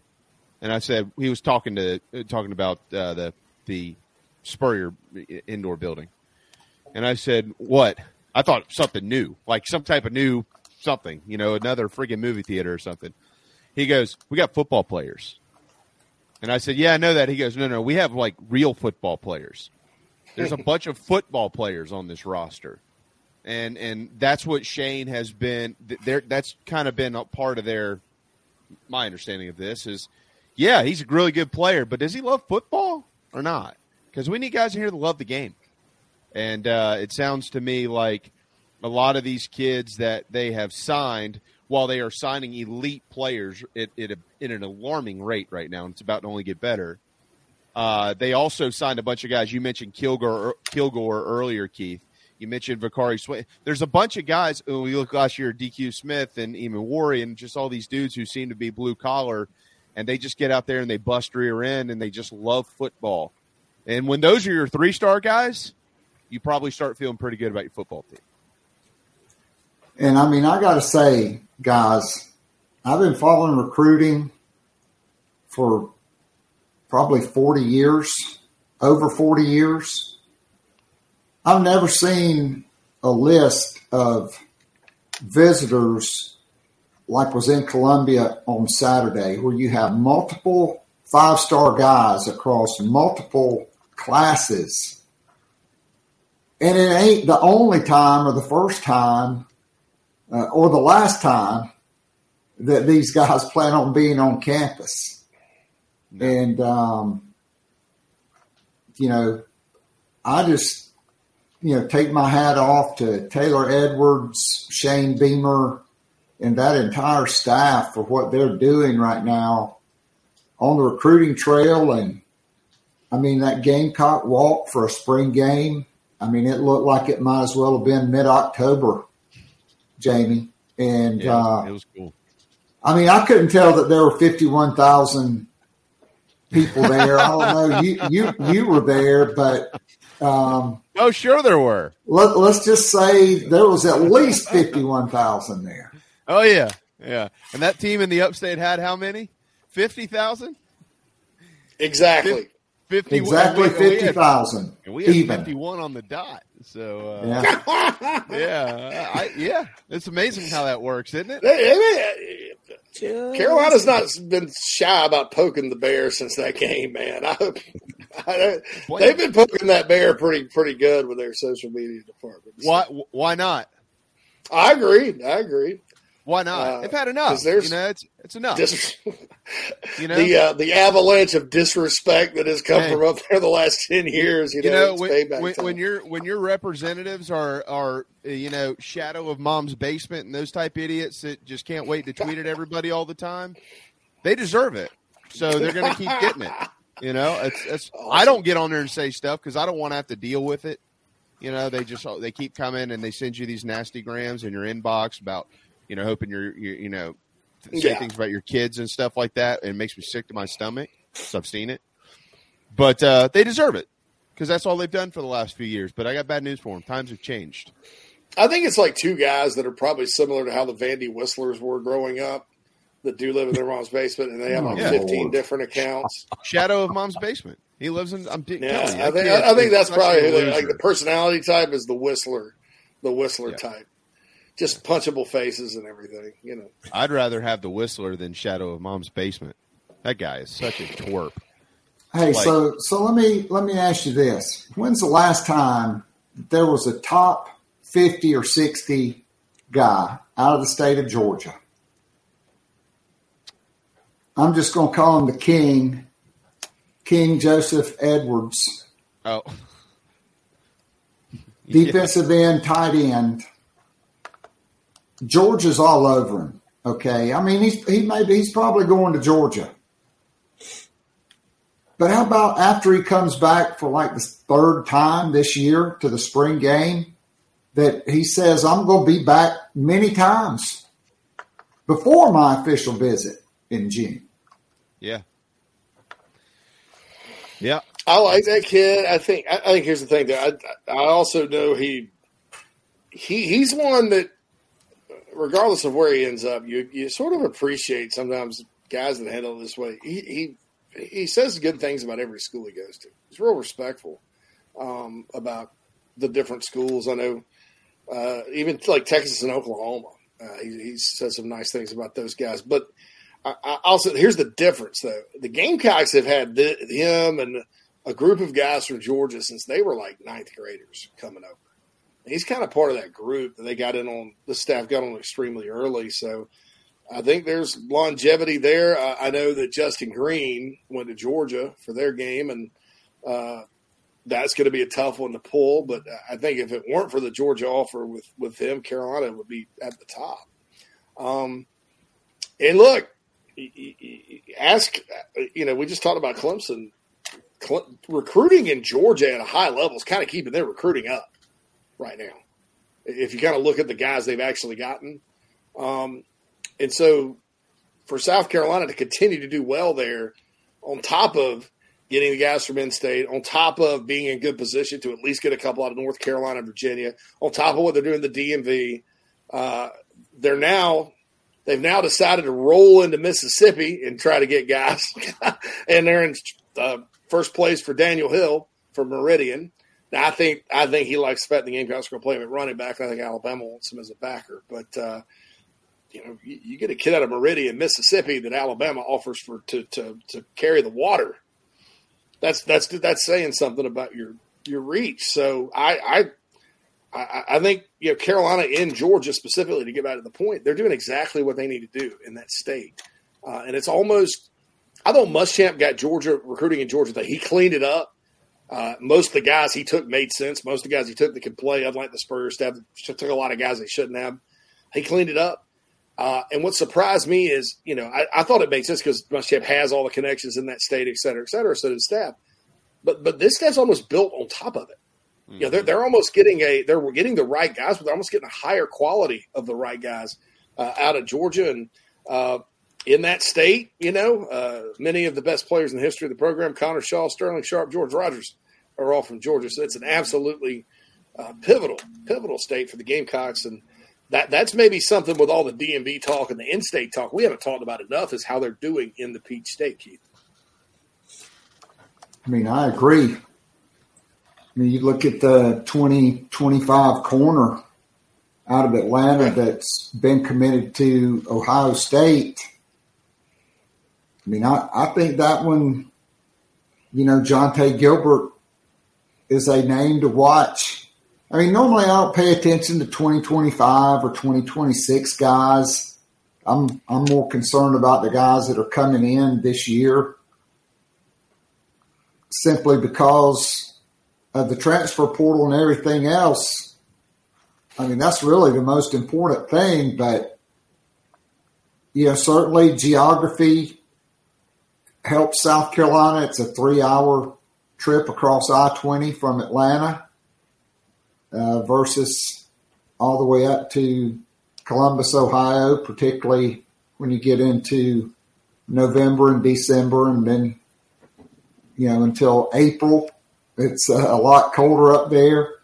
And look, the Torian Gray factor, I think, is going to allow South Carolina to go all over the country if they want to and expand their footprint when it comes to defensive backs, because that guy probably is the best defensive backs coach in the country. And look what he's done with guys like Carlins Patel and the walk-on from transfer from Burns to Gardner Webb, who became an All-American. And, this year, Rush and Smith and Eamon Morey and DQ Smith, what they did as freshmen. And then just the development factor with Marcellus Dial and O'Donnell Fortune and others. And I think next it's going to be Jalen Kilgore and Judge Collier. I think those are the next two names. Yeah. That's a great thing about him and why I think he's perfect for South Carolina, because he's got a long track record of coaching some highly rated guys like Kendall Fuller and some guys he had at Virginia Tech, some guys he had at Florida. I mean, the best prospects, and he can make those guys better and get them to the next level. But he also can find a guy maybe nobody else wants and evaluate him and then coach him up and get him to the next. So he's almost like, some guys are either or. Ron Cooper, I thought, was an or. Great at finding guys, coaching them up, but, probably not going to get you in the door with, Vernon Hargraves or somebody like that. This guy can do both. And I think at South Carolina where, hey, look, you're not always going to sign 4 or 5-star cornerbacks in the class or four blue chips. And you got the in-state factor, and this state seems to put out under-the-radar DBs like it's nobody's business. It's just a perfect fit, I think. And so I'm in complete agreement with Keith there that I think, as time continues to roll on, you're going to have guys from all over that are highly interested in playing for Torrey Gray simply because of the track record that, hey, it doesn't matter what kind of skill set you have, he can get you there. All right.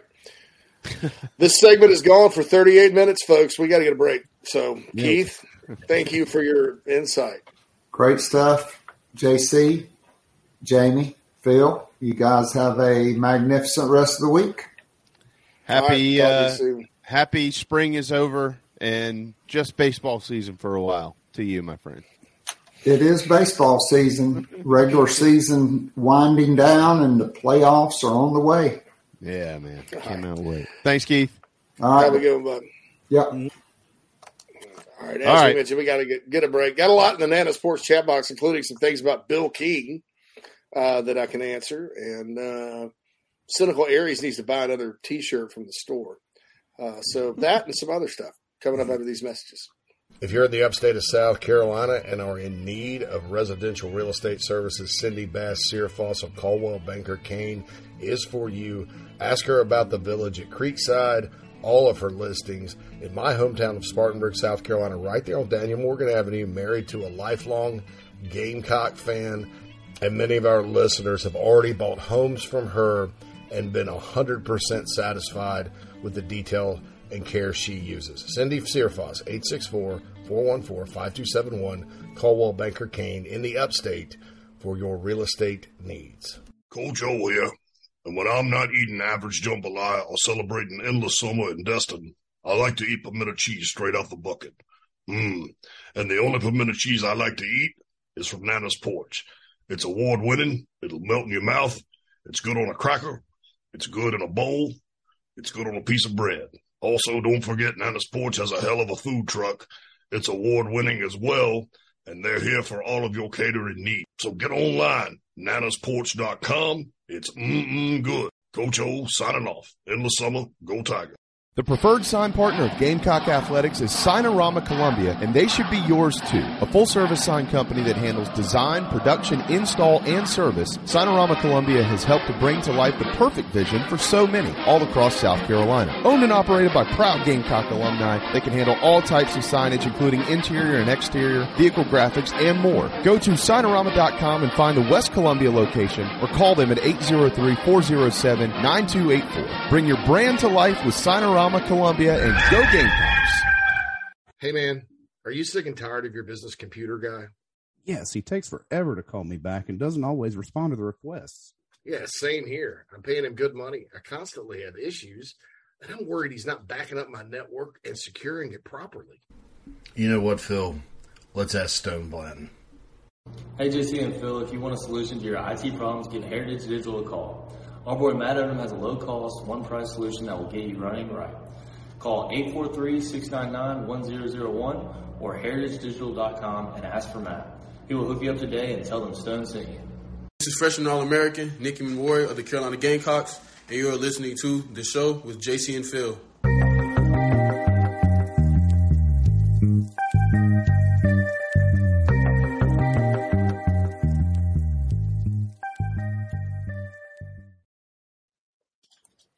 Welcome back to Inside the Gamecocks, the show, everybody. Presented to you by Express Sunrooms of Columbia. 803-446-4662 is how to get in touch with John and his team down there. Talk about how potentially they could enclose a porch or a patio for you so you can enjoy the summer and sunshine bug-free. We are also powered, of course, by Electric Bikes of Charleston, electricbikescharleston.com. This is I don't know what the weather's like in other areas, but the weather this week is probably the best weather week of the entire year that we've had. Every day is between 75 and 80 degrees and sunny and no rain. So it might be time to get outdoors and enjoy yourself and get on that long bike ride if you haven't been on one, or if you want to go on one and you're looking for something new, that's where you want to go. And people come from all over the place. That's a true story. They travel here to the Low Country from all over in South Carolina to shop at Michelle's store, electricbikescharleston.com. All the details that you could possibly dream of are on their website, and these things are flying out the door, so make sure you get down quickly. Speaking of flying, I do have to mention this. This is something personal. One of our best friends in our neighborhood, Dan Ziner, is he's a hell of a golfer. First of all, he actually writes for Golf Digest, so he gets to go all over the country. He doesn't have to pay. Plays every course. He's also a runner, and he won a marathon last year in Kansas to qualify for today's Boston Marathon, which he is running in. Nice. He's expected to finish in about 30 minutes with a time of a shade over 3 hours.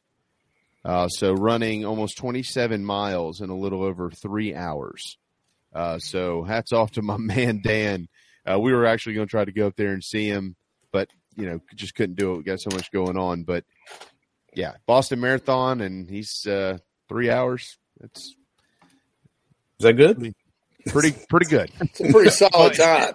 Anybody that runs almost 27 miles, I don't care how long it takes you to get there, hats off to you. Crazy stuff. So hats off to my friend Dan. 'Cause my wife just sent me an update on the app or whatever. So that's what I've been looking at. Yeah. All right. So Krager says Bill King, and for those of you that don't know, I've got these little weekly things I do sometimes. 107.5 with Bill Gunner on Tuesday mornings. Jamie has some other shifts with Bill. No, just one other shift. One other shift. I'm the Monday morning guy. I enjoy that one. I'm glad it's not on Monday morning. I'm glad it's on Tuesdays, but exactly. That's a better morning for me, especially during football season when I get drugged to these Bears watch parties and they get out of control sometimes. But so I'm on there, and in Tuscaloosa, I've told you I'm on with Wimp and Barry Sanderson every Wednesday, sometimes Thursdays. Well, Bill King calls me up the other day, and I used to do Sirius XM with him on recruiting when I was national recruiting guy. I did an hour every week, loved it. Love Thursdays. Got to get up in the morning, drive to downtown Nashville before the traffic, driving out when the traffic's coming in because my office for 24/7 was out in Brentwood. And I got to go to the studios right there called the Baby Space Needle right there at I guess it's still Bridgestone Arena where they had the SEC tournament and all that. That was always cool, because you kind of felt like a Nashville thing because they have all the Sirius XM country music artists coming in and out and stuff. So it was kind of cool. But anyway, I had a blast. Always loved being on with Bill. Always loved Bill. So he calls me up. We talk Gamecocks, and he says he wants to do a weekly now. And so every Thursday I'm going to be on with him, and he asked me who does recruiting like you used to, and I mentioned Charles Power. Just because for Bill's audience, Charles makes a lot of sense. Sort of a newcomer and a guy that can talk about a lot of different players and stuff like that. Not really a newcomer. He's been in a while, but certainly Charles and his entire family are dear friends of mine. So I recommended him. So that's what Krager's getting at. But yeah, I'm on with Bill King in the morning. And like I said, if you need a good morning show, he's based out of Nashville now. It's not that national scope on Sirius, but he's still got a national audience. So it's kind of cool. So anyway, just wanted to say that the other day. Yeah, All right. Cynical needs. Remember, you can go to InsideTheGamecocks.com and buy T-shirts. So Cynical had his Find the Damn Way chicken roaster shirt on at Outback the other night. The waitress was confused about the chicken and Find the Damn Way. That's supposed to be like Gamecocks. Find it. So anyway, those are for sale if you guys want to rock and roll with those. Here's strange story. I'm not sure if any of you have seen this out of Columbus, Ohio, or actually, quote, Delaware, Ohio. But apparently Brian Hartline, who recently named the offensive coordinator at Ohio State, had been drinking and was operating a utility terrain vehicle, which I'm assuming is, some type of four-wheeler or something like that. I don't know why they wouldn't just call it that. But and he crashed early Sunday morning, so probably late at night, cruising around. And him and another person were sent to the hospital. Looks like they're going to be okay. But a woman called 911 at about 1:20 Sunday morning, reporting that Hartline had flipped a four-wheeler with a passenger on board near his residence in Liberty Township in southern Delaware County. The dispatcher asked, "Have they been drinking? Do you know?" Yes, they have.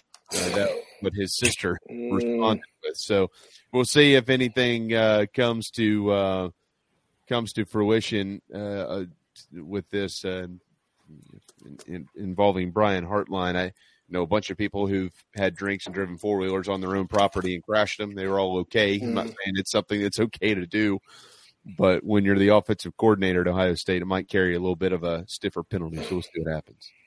Wait, you said it was his sister who snitched? No. His sister snitched? Yeah.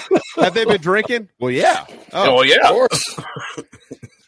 I don't even know if there's a law against that on your own property. Maybe on public road. I'm not sure. I mean, and those vary from state to state. So Ohio may be different than like Indiana or Kentucky or one of those states. So Brian Hartline is one of the best receivers coaches in the country from a recruiting standpoint.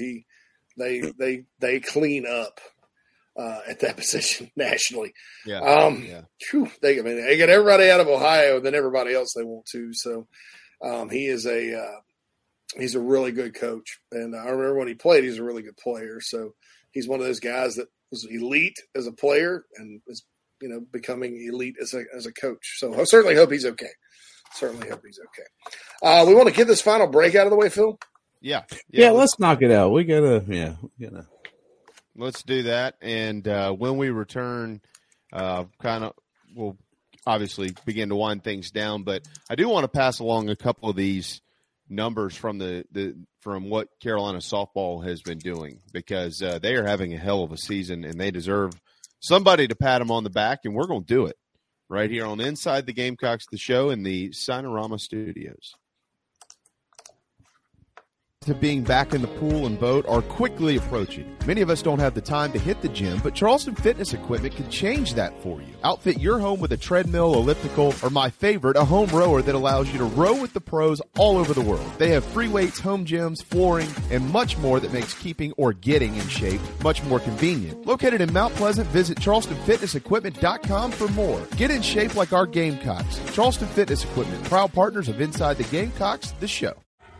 Are you looking to buy a new home? Kevin O'Connell with Union Home Mortgage is a local mortgage expert and Gamecocks fan servicing North and South Carolina. Whether you're buying a home, building your dream home with new construction, or turning your equity into cash, UHM's world-class service will ensure you find the perfect mortgage to achieve your home ownership goals. Call Kevin at 803-906-0244 or visit UHM.com today. Union Home Mortgage is an equal housing lender. NMLS 2229, LONMLS 1772182.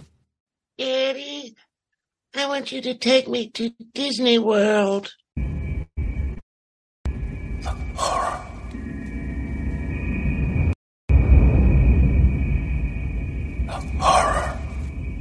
Calm down.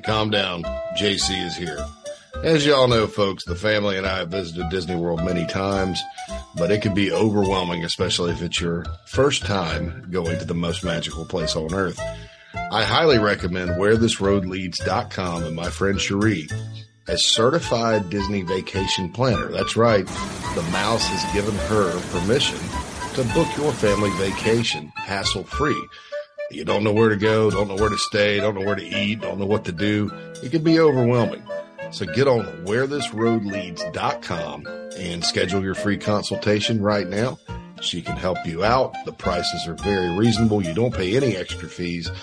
In fact, she's much more reasonable maybe than booking it straight through Disney. So for your next Disney vacation, or, more likely your first, so you don't panic, go to wherethisroadleads.com and talk to Cherie, certified Disney vacation planner, a partner of Inside the Gamecocks, the show. This is Braylon Wimmer, South Carolina Gamecock Baseball, and you are listening to Inside the Gamecocks, the show. Go Cox!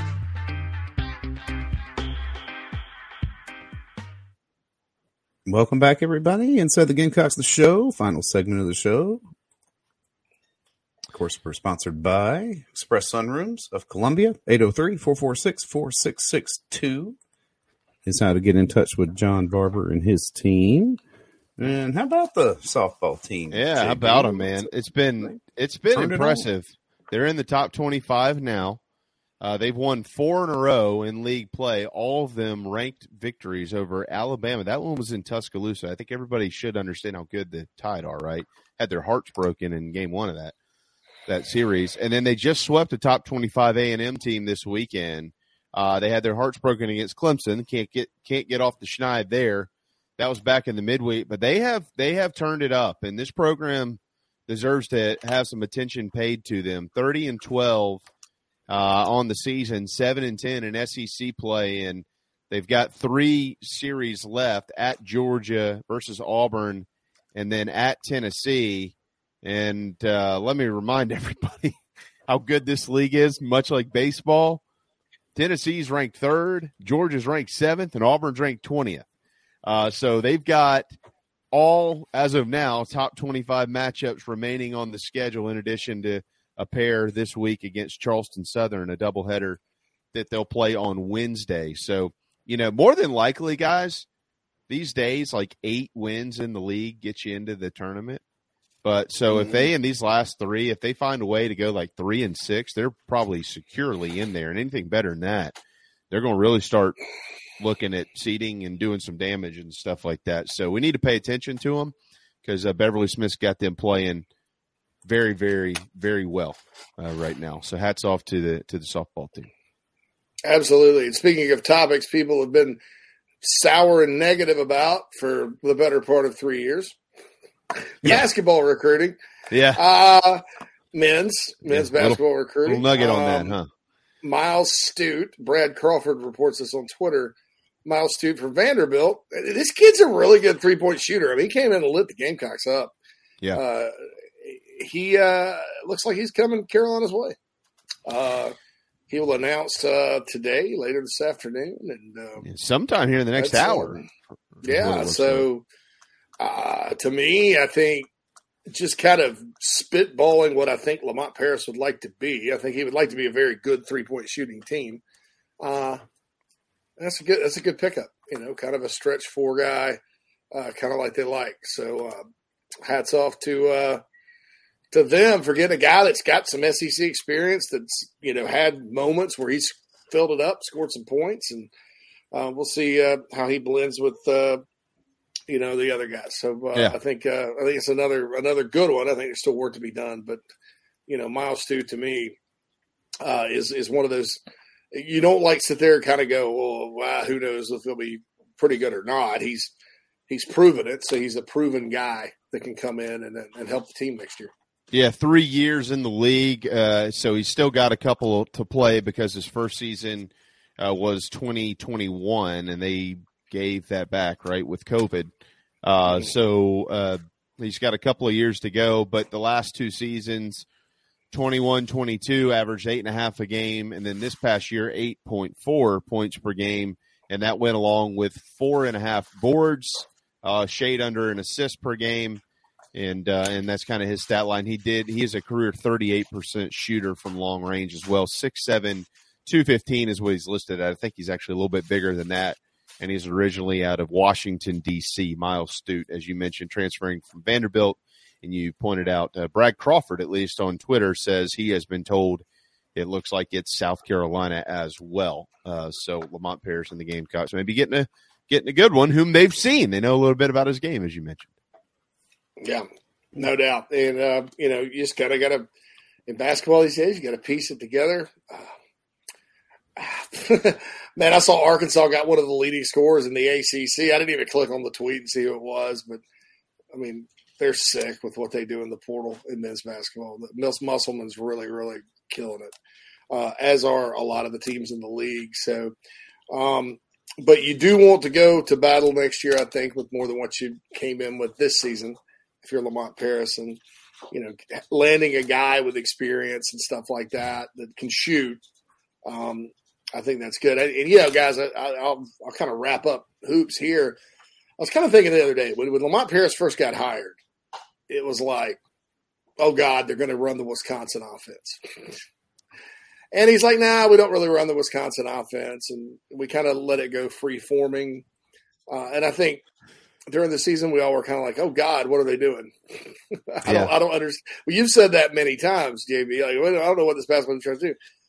I think when you kind of look at the types of guys he's been targeting, he'd probably do himself a favor to maybe try to have that type of offense at South Carolina. I mean, that type of offense, keep in mind, is kind of an equalizer. I know people from Wisconsin, they're like, they have no business winning in football and men's basketball like they do. But what they do is they just pound the heck out of their system. In football, and they've changed it now in football. Luke Fickell hired Longo, so it's going spread. It's going to be different. Curious to see how they do there. But basketball, it's like that, Bo Ryan, Tony kind of got its start with the Bennett guy, Tony Bennett's dad, senior at Wisconsin. So shoot a lot of threes, a lot of good shooters, a lot of skilled guys. Can that be a counterbalance in the SEC, which is a league that's like over-the-top athletic? Not so much a super skilled basketball league, but over-the-top athleticism and things like that. So maybe if you're South Carolina, sometimes when you're an underdog like that, you gotta dip when the other guys dunking or whatever, however the hell you want. I don't know how the thing is, but you got to zig while somebody else is zagging. So I don't know that may not be what he's looking at. I don't know that I don't have a scoop on it, but I'm just kind of looking at what they've been doing in the portal and looking at the problems from last year and then the guys they have coming back. I think it's a potential, move that he could make to where kind of be that style of team this year. And that style, although it's not the most exciting, it wins. And I think you'd take winning over exciting any day of the week. Well, for what it's worth, he's the 84th ranked transfer in the country. South Carolina right now currently has the 16th best class in the country, but with the addition of Miles Stute, probably going to be hovering around the top 10. So we'll see kind of how it all unfolds for those that are interested in rankings and stats and stuff like that. Today you should see that number for basketball shoot up. Is that just for transfers or just transfers? Yeah, transfer class. Yeah, it's pretty good, by the way, for South Carolina in baseball too, because they're number 2 in the RPI. I mean, it's a pretty good spring for anybody that's not been paying attention. It ain't been bad. I hated that they lost to the Whistler because like I said, I don't know where I've been living, but oh God, it ruined everybody's day at our house. Well, that's why I just listened to Derek and Tommy, and you can still hear it a little bit, but they talk over it. Yeah, he's not quite that bad on the radio. Yeah, no, he's not. He's not, and we're just so lucky to have those guys call. I'm telling you, for people that don't listen to Carolina baseball games, either if you don't live in an area where you can listen to it and you haven't downloaded the app, the Gamecock app, to listen to it, I don't know, crazy. They're so good. It makes it so enjoyable. So hopefully, there's my shameless plug for Derek Scott and Tommy Moody. All right, we're painted garnet and black by a couple of painters. LetMePaintSomething.com. They painted a nursery last week for Chavis McDonald. Amongst all the other stuff, I know they have got so much going on. Fences, entire homes, new builds. They do everything. Hats off to Tristan and these guys, man. They're the best. A couple of painters licensed and insured all over the state of South Carolina and all across the state of Georgia. LetMePaintSomething.com. Get your free quote today. Just send it to them. Send them pictures. They'll quote it. It's that easy.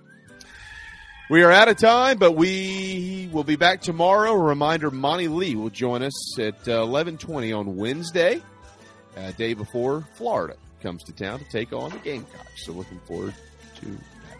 Thanks to all of you. Thanks to Keith and John Whittle, and thanks to the very well-groomed J.C. Sherbert and the very bald Dr. Phil. We'll see you tomorrow at 11 on Inside the Gamecocks, the show from the Sinorama Studios.